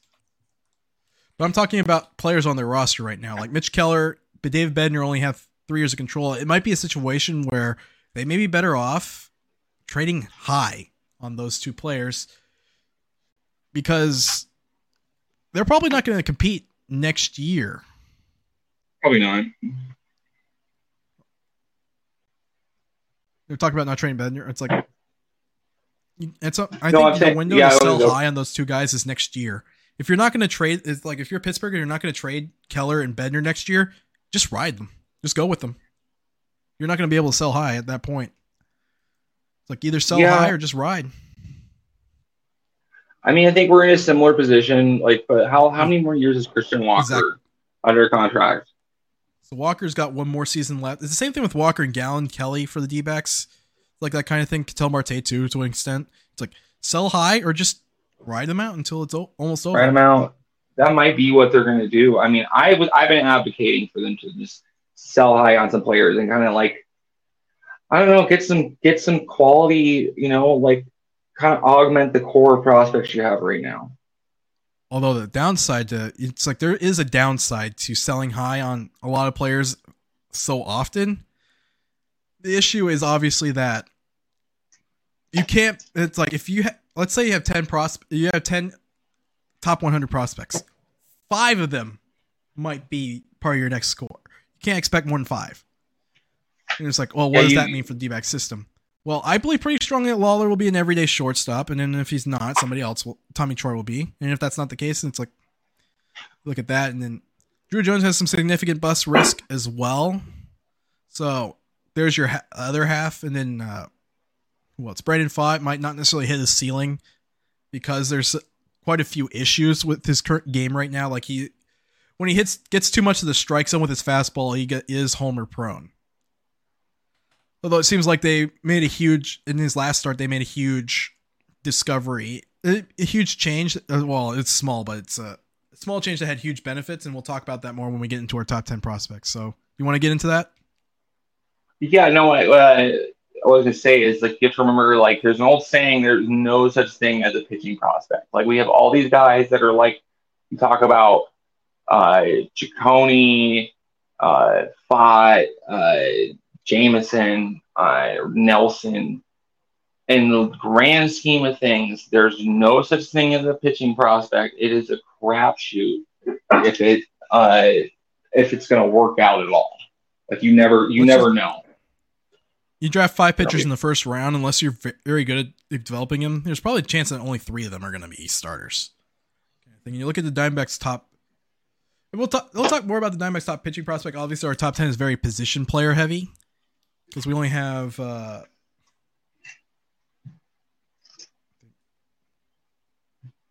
think we only have 3 starting pitcher prospects in our top 10. Well, the guys that would be on the top, we have some non-qualifiers here now with like Nelson, Jameson. They've graduated, but we definitely have our top 10 is very position player weighted. And they're leaps and bounds better than the pitching prospects. Like I would put Jordan Lawler, Tommy Troy, and Drew Jones in a different tier than literally every other guy that we're talking about. Like they're the S plus tier.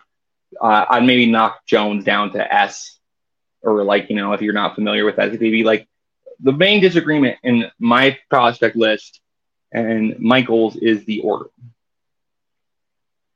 So we can go over it. Go over it. Yeah, we're gonna go over that now. And we're gonna count down from 10 to 1, not necessarily a 1 to 10. So starting at 10, we have Davison de los Santos, and then we kind of just look at him, and I put out a list of pros and cons for each of these players, kind of get an idea of what to expect. So if you look at De los Santos, obviously the main calling card is raw power. I think obviously his raw power is better than anyone else in the organization. However, there are some risks in that of being able to consistently tap into that, but also we have to be a little bit patient, obviously, because his age is he's very young. He's a young 20. He just turned 20 in June, but in a level that the average age is like 23, 24 as a prospect. You're 22, 23 years old going into AA. So like age, and age is going to come up when we talk about Jordan Lawler later.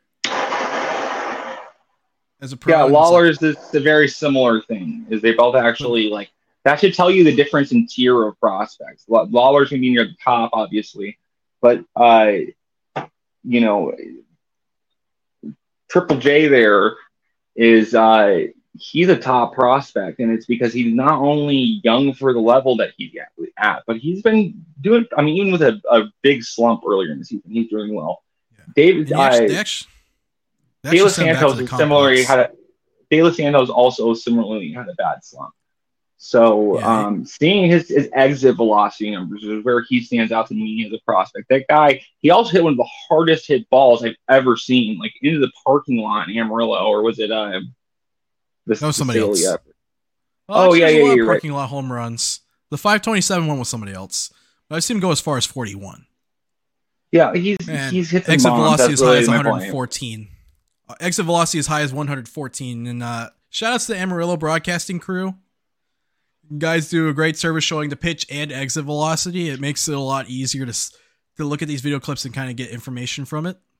So their media team is excellent. Yeah, they are definitely worth shouting out to.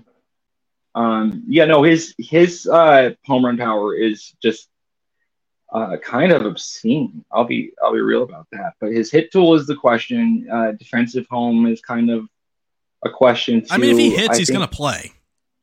Yeah, he's going to play.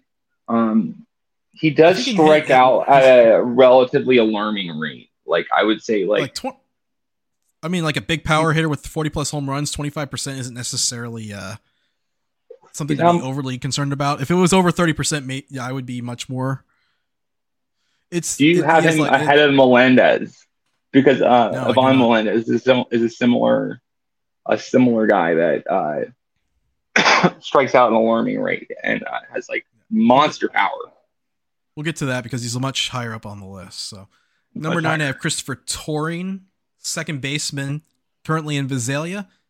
The main thing to know about him is he's probably got the best hit tool in the Diamondbacks farm system. But between the DSL and the complex, it's like they couldn't get him out for the better part of 2 years. So it's like he really went unchallenged. And the D-backs kind of have a thing for developing his profile into a big league player. Although I do think he's only a one-tool guy. One-tool guy that doesn't play an elite position, defensive, won't end up in an elite defensive position. Like he'll be a decent second baseman. I think that's a good projection for him. He does have. He's really young. Is the other thing that's worth mentioning. I mean, he's not. I think he just high school version of Tom. Like my comp would be like the high school version of Tommy Troy. Now, if he builds more arm strength, which I don't know how much possible that is. But like I said, if his arm was stronger, he'd be a surefire shortstop prediction. It'd probably be right there with Troy on the prospect list. He's so young, I wouldn't rule it out. That's the thing the caveat. He's so young, I would not rule it out. This is a guy that could get to the big leagues by his 21st birthday if things go well. Like I said, it's going to be at least 2 years before we even talk about the idea of him playing in the big leagues. He's like that's a guy to keep an eye on. Who are all the so there's Perdomo, obviously. There's Pagero, who we traded to the Pirates for Starling Marte, and then of course Dansby, You can't forget about him. And then Diamondbacks are really just on a roll with shortstops and middle infielders. So, I like Torrin. He stood out to me in the DSL, just like how much better he is than the competition. Like you said, like they could not get him out for 2 years. Like Torrin popped up because I saw like a list of like they did like MLB, the minor league website, which is affiliated with MLB, obviously. They did like a all-star organization all-stars, and Torrin popped up at second base. It's like, so I did a little bit more research. I was like, 17-year-old. Oh, a 17-year-old and has like a 450 on base percentage, is running wild on the bases, twice as many walks as strikeouts, and at a level that half the pitchers can't throw a strike if their life depended on it. It's like, okay, this guy's a prospect. Yeah, and I kind of ranked him low in my preseason one because I just didn't know much about him. It's like, now you see what he's doing now. It's like, complex. I just thought this guy is definitely I just sorted by age on Fangraphs and like WRC Plus, and was just going down the young guys and looking, and I was like, oh wow, he can really hit for someone his age and that level, and he's done nothing to change that since then. There's another guy on our found in the same way. I think who's your number 8? I knew about Santana and Torrin, but it's like the other guy. Ruben Santana. Similar demographic is no, Santana's not on this list. He's actually just missed. He's lower. Yeah, he's like in the. I think I have like if it was top 11, he'd be on there. Yeah. All right, so number 8, Yumin Lin, or as the Amarillo folks like to call him, Superhuman Lin. I've not heard that. Best left-handed pitching I think he's a better pitching prospect than Fott to some extent, just in terms of how polished he is, his control, experience pitching at a high level. He's pitched in the Chinese Professional Baseball League. The thing about Lin is if he had Brandon Fott's stuff, he'd probably be a top 50 prospect. Size, if he had Fott's size. Wait, no, Brandon Fott's a top 50 prospect anyway. Yeah, he is. So he'd be, but he doesn't have that. He does not have the physicality. The main thing that hurts Lin as a prospect and why he's 8 instead of like 4 is he's 5'11", 160, not very projectable kind of thing. There is a bit of a concern about how he'll be able to physically add velocity and muscle mass. It's like, but his strengths are good enough that he's probably almost a surefire big league starter once he gets up here, and he'll be here like at 22. Like I said, he's got pretty good control enough late movement, and he has a good feel for secondary pitches. But none of his pitches are better than average, in my opinion. It's like only his changeup I think is above average if I were to rate his stuff. I have to wonder on a level of like scouting if there's an inherent bias against Chinese and like Asian athletes, just because of like you hear that a lot with guys coming over from the the Chinese Professional Baseball League or like from Korea, and it's like always they come out like, oh, I don't know how this guy's gonna put on muscle, and it's like I get it, but like you hear that more with players like Lin, and you gotta wonder, is it like some of that inherent bias to that? Is it really like, is that a legitimate concern? Because like I'm not necessarily concerned about that. I don't think race plays into the factor. For me, it's just how he's built. He's even slimmer than Cordman Carroll. Oh, okay. And Carroll fell like 6 picks. It fell out of the top 10 in the 2019 draft because of those concerns. And Carroll obviously is now muscled up. But Carroll is also half Asian. So is it still inherent bias against players that are like have Asian ancestry? And I have to wonder because it comes up a lot. Because you know what? Yeah, you're on average Asian people are shorter in height and build and all that.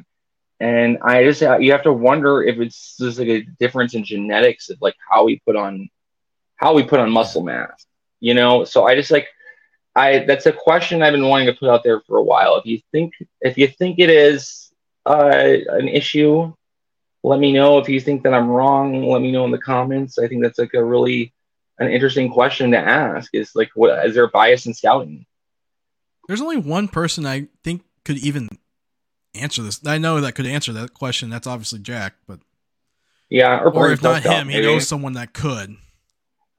Yeah, I'd have to ask him because it's really something that I've noticed a long time ago, and it's yet to really been disproven, in my opinion. I mean, you look at Otani, even like he had questions about his, I mean, yes, Otani's he's built superhuman. like a Mack truck. Yeah, he's a big guy. I don't know why you would have those questions about him when he is like. But then again, Otani came to the big leagues. Build-wise, he came to the big leagues as a finished product. Yeah. He was he was slight of build when he was a teenager. I mean, I've seen pictures, I've seen footage of him pitching and coaching, and but I think there is something there maybe. But we'll see with Lynn. I mean, he's a talented pitcher. I mean, I don't see any reason why he could not work on his endurance, and this is conditioning to improve. There's not really a lot of improvement other than that. Like, it's really just getting stretched out as a starter. He does have his upside's innings, limited. His upside's limited if he's this is it in terms of his physical development. If he can get an increase in velocity and have it maintained over the season, little things like that, and just be able to go deeper into starter games, and he probably has a higher ceiling than like a fourth or fifth starter, probably like a middle rotation starter. But he's exciting to watch. Like his pitches are filthy. Let's go 7. If his stuff doesn't improve, I mean, you're talking about a number 5 lefty starter. Like, that's not bad. He could have a job for the next 20 years. I think if he was right-handed, he probably wouldn't be. I'll also say this: if he was right-handed, I probably wouldn't put him in my top 10. But because he's left-handed, it's like, yes, I'm going to do that. So yeah, I think and because of the fact he's left-handed, plays up his prospect profile too. Oh, absolutely. That he would not be in my. I mean, I have Lynn maybe lower. I think I have to tweak this list a bit because I think that Lynn's probably too high. I think the last 2 guys are probably like, I don't know. I need to tweak I haven't finished making my prospect list for mid-season, but I don't know if I'd have him at 8. I gotta see the rest of your list to tell you the differences in mine. Slade Ciccone, I actually do have him at 7. There's the first one that's the same. Yeah, I have it. Ciccone really hasn't moved for me. He hasn't improved or gotten worse. There's a lot of things to like, and there's a lot of things to not like. Yep. Like, for example, he does have starter stuff. Fastball plays, has a really good plus slider. The curveball is just much more playable than I thought it was going to be. Yeah. Curveball actually has some swing and miss utility. So it's like seeing him pitch at sea level. The curveball actually is a big league offering. So it's like stuff plays. And he is the most MLB ready arm in the Reno rotation right now. If they had to call someone up from Reno, which they haven't even thought of doing at any point this season since they called up I'm amazed. I'm amazed that they haven't called up anyone else. There was an opportunity to call up Ciccone on July 8th. They passed on and went for a bullpen game. They ended up winning it. Yeah. Yeah. So, it's worked out. That was one of the games that was one of the few games I went to that they actually won. That I covered that they actually won this season. Yeah. That's unfortunate. And obviously, early in his career, he had some health issues, but since the start of last season, he has not missed more than 2 starts. He made 27 starts this year, and he has been healthy all season. However, the downside is Ciccone has been exceptionally homer prone for even Reno. His home run rate per 9 is over 2. And we're talking about, if you talk about, it's not just the ballpark. There's a bunch of things, factors. The thing that's been interesting with Reno is it went from being it was really cold at the beginning of the year, and it's been very hot the last month or two, much hotter than it ever normally is. So it's especially homer prone when it's hot out in Reno. So I mean, if you don't know anything about Reno as a ballpark, the higher the elevation you're at, the further the ball flies. Reno is, I think. Look at last night's box score. That is common this time of year. Yeah, it's not. Unless you have elite swing and miss arms, it's not going to work. You're going to give up runs at that level. Yeah. Now, of course, the home runs are still elevated because if you compare, Jameson and Nelson were at 1.7 when they were called up last year. Ciccone's 2.2. Fott was at at 1.6 when they brought him back up this year. was 1-3 last year, 1-6 when they brought after his last start. So yeah, it's still elevated. Yeah, his you're last right. 5 starts, Fott's been a lot less homer prone, obviously, from 2 to 1-6. But Fott's home runs, it's like, I think half his home runs are because of Tyler Soderstrom and JJ Bleday, who are no longer with Las Vegas right now. Thank heavens for the Reno pitchers now having that. And it's like Las Vegas is just as bad as Reno, if not worse. Yeah, it is. There's a lot of, like, Albuquerque is another ballpark in that division. There's a bunch of ballparks that are either like at a high altitude and in a hot place or both. So it's not fun pitching in the PCL West or the PCL. All right. So we got Ivan Melendez. So I have him higher because, like I said, best bet for a 40 home run bat in the system. Because not only the raw power, well, I said Davidson de los Santos has the best raw power in the organization. Ivan Melendez is right there with him in terms of raw power. Yeah. However, he has a much better batted ball profile for a power hitter. Fly ball rate, excellent.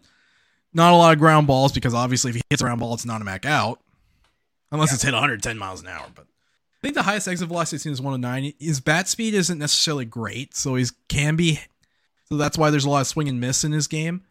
Good makeup guy. I think at worst case scenario defensively, he's going to be good for spaceman. I don't see it at third, but like I said, he's going to be able to play first base fine. So I'm not worried about a defensive home, and then obviously Ivan Melendez owns the gym. Yeah. Oh. Like I said, the main con is the main issue in his game is the swing and miss. Like, if he can get his strikeout rate below 25%, he might be an all-star level player. He's at above 30. He could hit 270 with 40. Because who wouldn't want a guy that hits 270 with 40 bombs? Yeah, I mean that's his ceiling. The team could use a guy. It could use a guy like that. His biggest thing is he was striking out in I think a third of his at bats earlier this year, which still is, and that's going to be a lot more at the major league level, if that's the case, because they will take advantage of those holes in his swing. I haven't seen enough of him full at bats to this season at least. I've only seen him play last year when he was injured. It's obvious that was what I was seeing that was wrong with him. I think he's a better defender than you think. He's still not good. Okay. I think he certainly has the potential and the makeup to make up for some of his defensive liabilities. So I do think he'll stick at first. He's definitely not a third baseman, like you said. Unless he cuts down on those strikeouts, though. This is really that's the big question in all this. Yeah, but strikeouts don't impact your defense unless you. Yeah. No, I'm saying he's got all the tools that you look for first baseman that you really the prototypical. You want a Goldschmidt replacement. He could maybe do it. Yeah, I guess see that strikeout rate come down next year. He's got 102 strikeouts and 295 plate appearances this year. In Double A, it's 16 out of 19. But his batting average is up because he's got 6 homers. Yeah, the home runs will offset the strikeouts. If he strikes out 30% in the big leagues, it's still a potentially playable bat if he can hit 40 homers. Yeah, he could still hit 260. Yeah, no, I mean that's fine. You just worry he's going to do Joey Gallo with the Yankees level of strikeouts, and where it's a reduction in his home run power because he's just not getting any hits. And then I think he can make the adjustment. That's really what I was saying. He seems the kind of player to bet on to make the adjustments that they need to succeed in the major leagues. He's a guy I would bet on. That's why he's listed so high. I agree too. Number 5, Yancel Luis. Obviously, looking at Luis, obviously, I think he's the best prospect of their 3 Latin American prospects from the 22 signing class. Because he's the only one that has a shot sticking at shortstop. Although, obviously, we can't project what the shortstop position will look like in 5 years. Who knows? But like I said, potential 5-tool impact player, but doesn't necessarily have a plus or defining tool to his characteristic, which isn't necessarily bad because if you've got 5 good I was going to bring up AJ Pollock, but as a guy who didn't have a single plus tool but ended up becoming a very good player. Yeah. Of course, Chris Owings is on the other end of the spectrum, too. They projected to have 5 tools but didn't work out. He was my one miss in that draft. Like, that was the most successful draft that I've called, like, in terms of what the players would be, like, who would make the major leagues and not, and how their careers would go. And Chris Owings really, really disappointed. Yeah, I like Hansel Luis. Is it Jansel or Hansel? Either way, I know it's not pronounced as a J because he's Dominican. He's Dominican. I think it's probably Jansel then. They like he put there. The organization knows how to develop these kind of players. Like, it really, I have much more confidence in them developing this guy into like a major leaguer than I do with them developing a pitcher. Like, bottom line, like 6 feet tall, projectable frame, could become a plus power guy possibly in the future. And then you'll take a shortstop with 20 homers, and a guy that could stick at shortstop with 20 homers. And if he's got a good arm, maybe he's got third base projection, but I would say he's up a middle guy right now. Yeah. I don't think he has the arm to play third base. When we talk about, obviously, you kind of need people talk about Jordan Lawler being a third baseman. It's like, no. If you look at the D-backs 3 shortstop prospects, Tommy Troy is your best bet to end up at third. Kind of thing. Because there is some history with him there. Which, by the way, I could see him there. Yeah, Tommy Troy at number 4. This is another. I like Tommy Troy much better than I did when we first drafted him. Like, when the name first came out, he ended up giving him significant savings in the draft as well. He signed for $4.4 million. So, and then they took his savings and signed Hit in the. That's a good signing. 4th round, and Hit was a guy I debated putting at 10. As a prospect. Yeah, he's another guy like this. If you to go over him real briefly, he's coming off an injury, Tommy John surgery. Really won't know. I mean, if you're betting that he's going to return to form, then yes, he could easily be a top 10. But until we see him healthy and on a field, I don't feel comfortable ranking players like that half the time because it could go south real quick. To get back to Tommy Troy, he's got everything you want. Like, he's very polished. Like, if you want a guy who's polished and is going to fly through the minors, like pretty much anyone we talk about, he should fly through the minors. Has he been assigned to Complex or? Yeah, I think, he has single in his first at bat, if I remember correctly. In fact, there are 4 college guys that they put in the lineup for the D-back complex, all singled and scored. All reached base and scored in the first inning or something like that in their first at bat. Congratulations. It was pretty interesting. So Troy got the first of 3 straight hits. It's like, well, these guys are going to be. I mean, that's. I mean, you talk about those 4 guys: Troy, Groove. Actually, I don't think Groover was in that. Was Groover in that lineup? I think he was. So yeah, Groover, Hurley, and Feltner. That's your 1 through 4 in Hillsborough next year to start the season. Yeah, but we'll talk about that next year.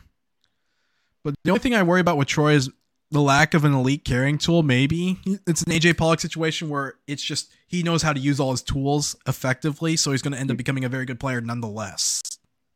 And isn't that like having an elite makeup tool right there? If a guy can either use his tools that he has effectively and like carve a niche as whatever in a major, like the guy who was. I forget who that one left-handed one-out guy that the D-back signed repeatedly in the early aughts, but Mike Myers. I wouldn't call him like a good pitcher, but he we're talking about prospects, like just carving a niche is really impressive. And like Paul Goldschmidt, that he went from a guy he's like basically Melendez to the Goldie that we know and love. Hopefully Troy's like that. I think Goldschmidt entering 2011. I mean, we're talking about Goldschmidt entering 2010 season now. If we're going to rightfully compare the 2 players, it's like Goldschmidt in 2010 would be a better prospect than Ivan Melendez today. Oh yeah, absolutely. He set the Missoula single season home run record and hit 300. Melendez isn't hitting 300. He's hitting 265. He has a much better hit tool than than Melendez. Tommy Troy, he's above average, but not enough that it's recognizable that he's above average or average in every one of his tools. I honestly think if Troy had a defining tool, he would have been a top 10. They would be talking about him in the same breath as Jacob Wilson. Yeah. I think there were also enough talent evaluators that were unsure about his ability to stick at shorts that he ended up falling a little bit. Which is that's not necessarily a concern for the Diamondbacks if he doesn't stick at short. No. Someone's got to play third eventually. You might end up at third, and you still got Lawler at shortstop, and Luis maybe moves to second base. Yeah, all together. Although it's going to be very unlikely they're all together. Just simply how long it we takes Luis to get Perdomo and Marte, and then we still have people on the roster right now blocking them. So Drew Jones, I have lower than this because he has had some injuries this year. He hasn't really been in the lineup. When he has been in the lineup, he has struck out a lot, and he has not hit. Defense is still 80 grade. The personal, there's a guy on the Snake who's given very high marks for his defense. Other than that, and his arm, I don't really know. James. Yeah, I don't really know that much about. I don't think we've seen enough to really change his ranking necessarily. But that's why he's not the top prospect for me. If he had a successful season and he hit the ground running, he would be the number one prospect. This is his ceiling is that much better. Drew Jones will be the D-backs number one prospect, whether it's by default or he gets that healthy season that he was supposed to happen this year. So kind of the thing is why I rank him so high is he's got loud tools and has the type of ceiling that he could be in the MVP conversation, perhaps, if obviously D-backs already have a player that fits that mold.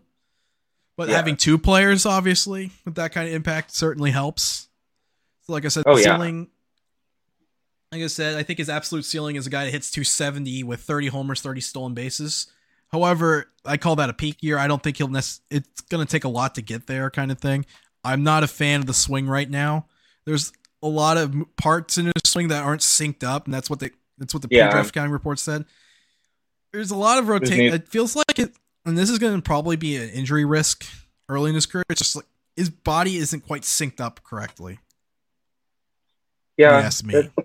That makes a lot of sense. I mean, that's really... That could be why he got hurt. His swing does look like a mess. That's one of the reasons why I wasn't very impressed. That's why Drew Jones went 2, not 1. I agree with... I wish we got Jackson Holiday.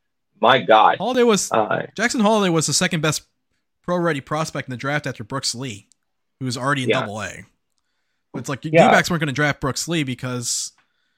It's you're not going to draft top 5. You're probably not going to draft top 5 again for the next 2-3 years. It's take the risk. Yeah, that's why the Jones pick made sense now. It still makes sense today. Oh, it makes sense. It makes sense.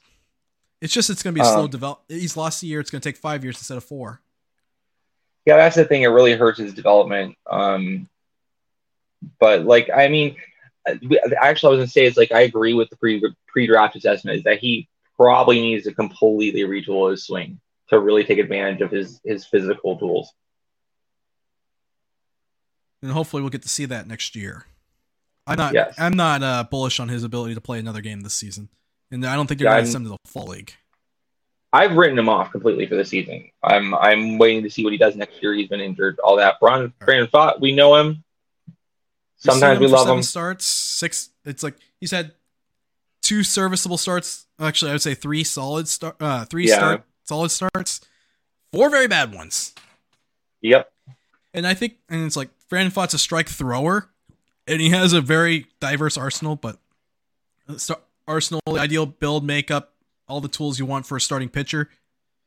And he's not that far away from his ceiling. Obviously, it's why? And what do you mean he's not that far from his ceiling? If you look at Brandon Pfaadt's numbers, obviously you look at a pitcher, it's he's far from his ceiling. Yeah. If not borderline bust. And we're talking about Pfaadt has an 8.8 ERA. 0-4 with an 8.81 ERA and 7 starts. It's that looks like bust. A bust or disappointment, but a small change here or there makes a huge difference. I mean, we saw in his last year, they moved him. Where did they move him? How far did they move him? How far is the rubber? They probably moved him halfway across that thing. So they moved him 5 inches to the left. Yeah. From the center field perspective. Sit something like 5 that. inches to the right from the hitter's perspective. It made a huge difference. Yeah. His changeup went from crap. Little things to do that. His changeup went from a completely useless pitch to a legitimate swing and miss pitch. Yeah. Kind of thing. Just changing the angle. Fix that pitch. I do think his sweeper his breaking ball is his sweeper is kind of icky because it just stays. It's not a good. I don't think it's a good breaking ball. It's kind of floats and it stays on the same plane. That's kind of something that it's a little flat. He needs to. It's not the flat angle. It's like it has no snap. Isn't he a left-handed pitcher, Michael? So you have him as a right-handed. No, he's right-handed. Is he right-handed pitcher? The breaking ball lacks crisp snap. I think his curveball is a better pitch than he uses it for. I think he could use that, especially on the back foot. I think that's a good back foot offering because of the movement that pitch gets. I do. It's a case where I think Brandon Pfaadt probably could better utilize his entire arsenal, kind of thing, instead of relying on fastball sweeper like he's done to get to the big leagues. Yeah, that's my thoughts on him. He was schooling. Just remember, he never really had a bad until this year. He never really had the kind of bad starts that he's had this year. He pretty much he mowed through the minors. Okay, he flew through the minors. Grabbed all of her attention immediately to be able to I forget. He had an ERA under 2 at one point in Amarillo, and he did that in Reno later on, and just be able to hold her own even for a length of time, not even necessarily a whole season. And he's having this impressive season numbers for the league. He's just absolutely dominating. He just hasn't really look the same, in my opinion, and it's little adjustments and he'll be able to succeed. He's not going to be an ace. At best, I think he's probably a 2 and a 4 year, 3 or 4 in my opinion, on average. But I know a peak year he could be a number 2, a shitty number 2, but a number 2. There's quality of contact's always going to be an issue that persists throughout his career, so his upside is going to be determined by his ability to hit the edge of the strike zone and get strikeouts. If he's strikeout per 9, or let's say strikeout rate is above 27, if his strikeout rate is 25% or higher, he's going to be a solid mid-rotation guy. If it's 30%, he's probably a 2.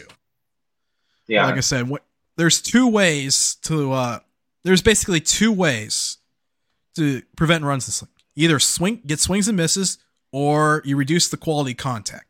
And then Tommy Henry obviously is the latter. By the way, look up Tommy Henry's StatCast page and look at the exit velocity. Reducing the impact of the quality of contact is what Henry does. For Pfaadt, he doesn't have that, so he's got to have swing and miss.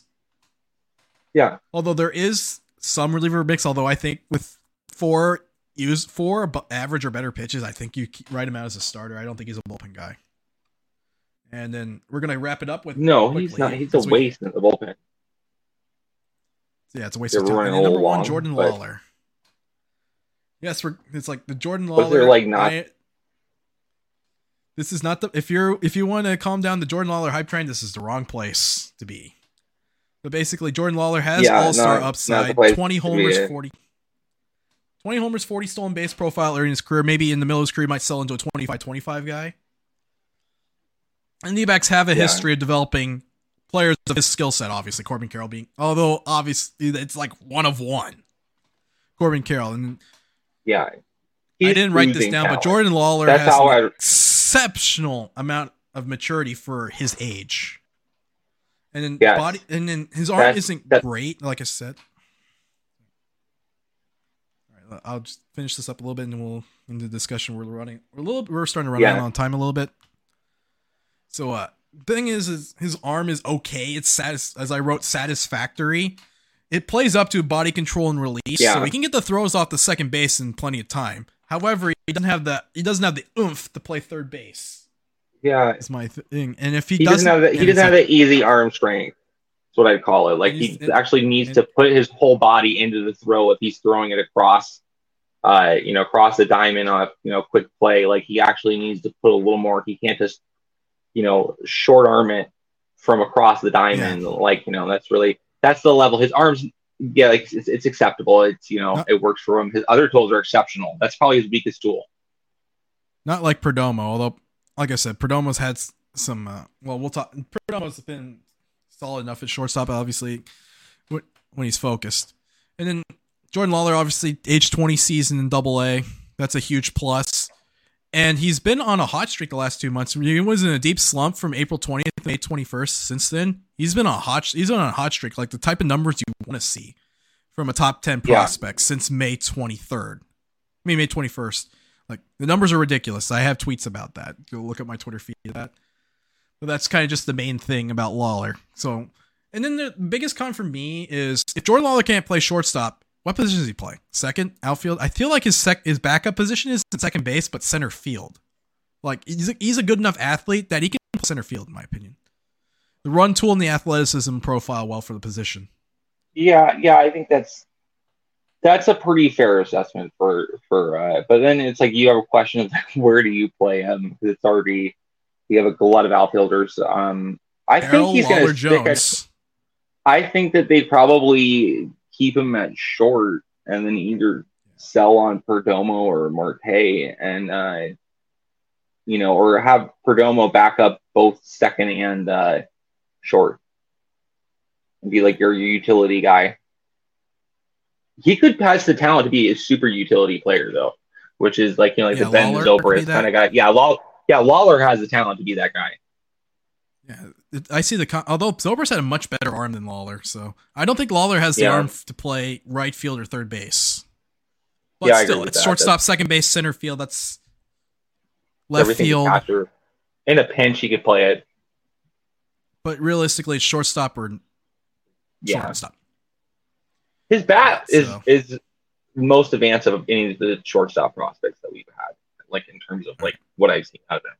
That's pretty much my thought. So we talked about that earlier. They keep developing shortstop prospects, like all the ones I mentioned. He has the most developed bat at this level. All right, so that's going to wrap it up for today's show. We weren't able to quite get to the Corbin Carroll segment, but there's always plenty of time to talk about perhaps the most gifted young talent to ever play in Diamondbacks organization. But anyways, we'll be back on tomorrow to talk about the trade deadline, some of the recent moves, and maybe we'll have to double check to see if any moves were made in the last 2 hours. But anyway, tomorrow's show at 10 a.m. tomorrow, Wes and I will be there to talk about, like I said, the Giolito trade and how that's impacted Diamondbacks. The Rosario traded for Syndergaard and all that fun stuff. But before we go, we want to plug in our Patreon page. So doing a show like this doesn't come cheap. In fact, we have the cost of running the show. There's a service that we use for the show, StreamYard, is $25. You have to pay for that, and it's like to get these graphics, I use Photoshop. So for a few bucks a month, and when you see the tiers on here, you can become a patron of the channel at patreon.com/snakesonthediamond. If you do that, and if you have a few bucks lying around, you can help us out, help build the show for us to produce even better content into the future, production quality, as well as hiring people that know how to do this better than Wes and I can do it, kind of thing. That's the fun stuff. And leave a comment, like and subscribe and share to help our channel grow. I forgot to have that running during the entire show. Yeah, we'll do it next time. It's fine. But have a wonderful day. All right, and we'll see you tomorrow. What Wes says.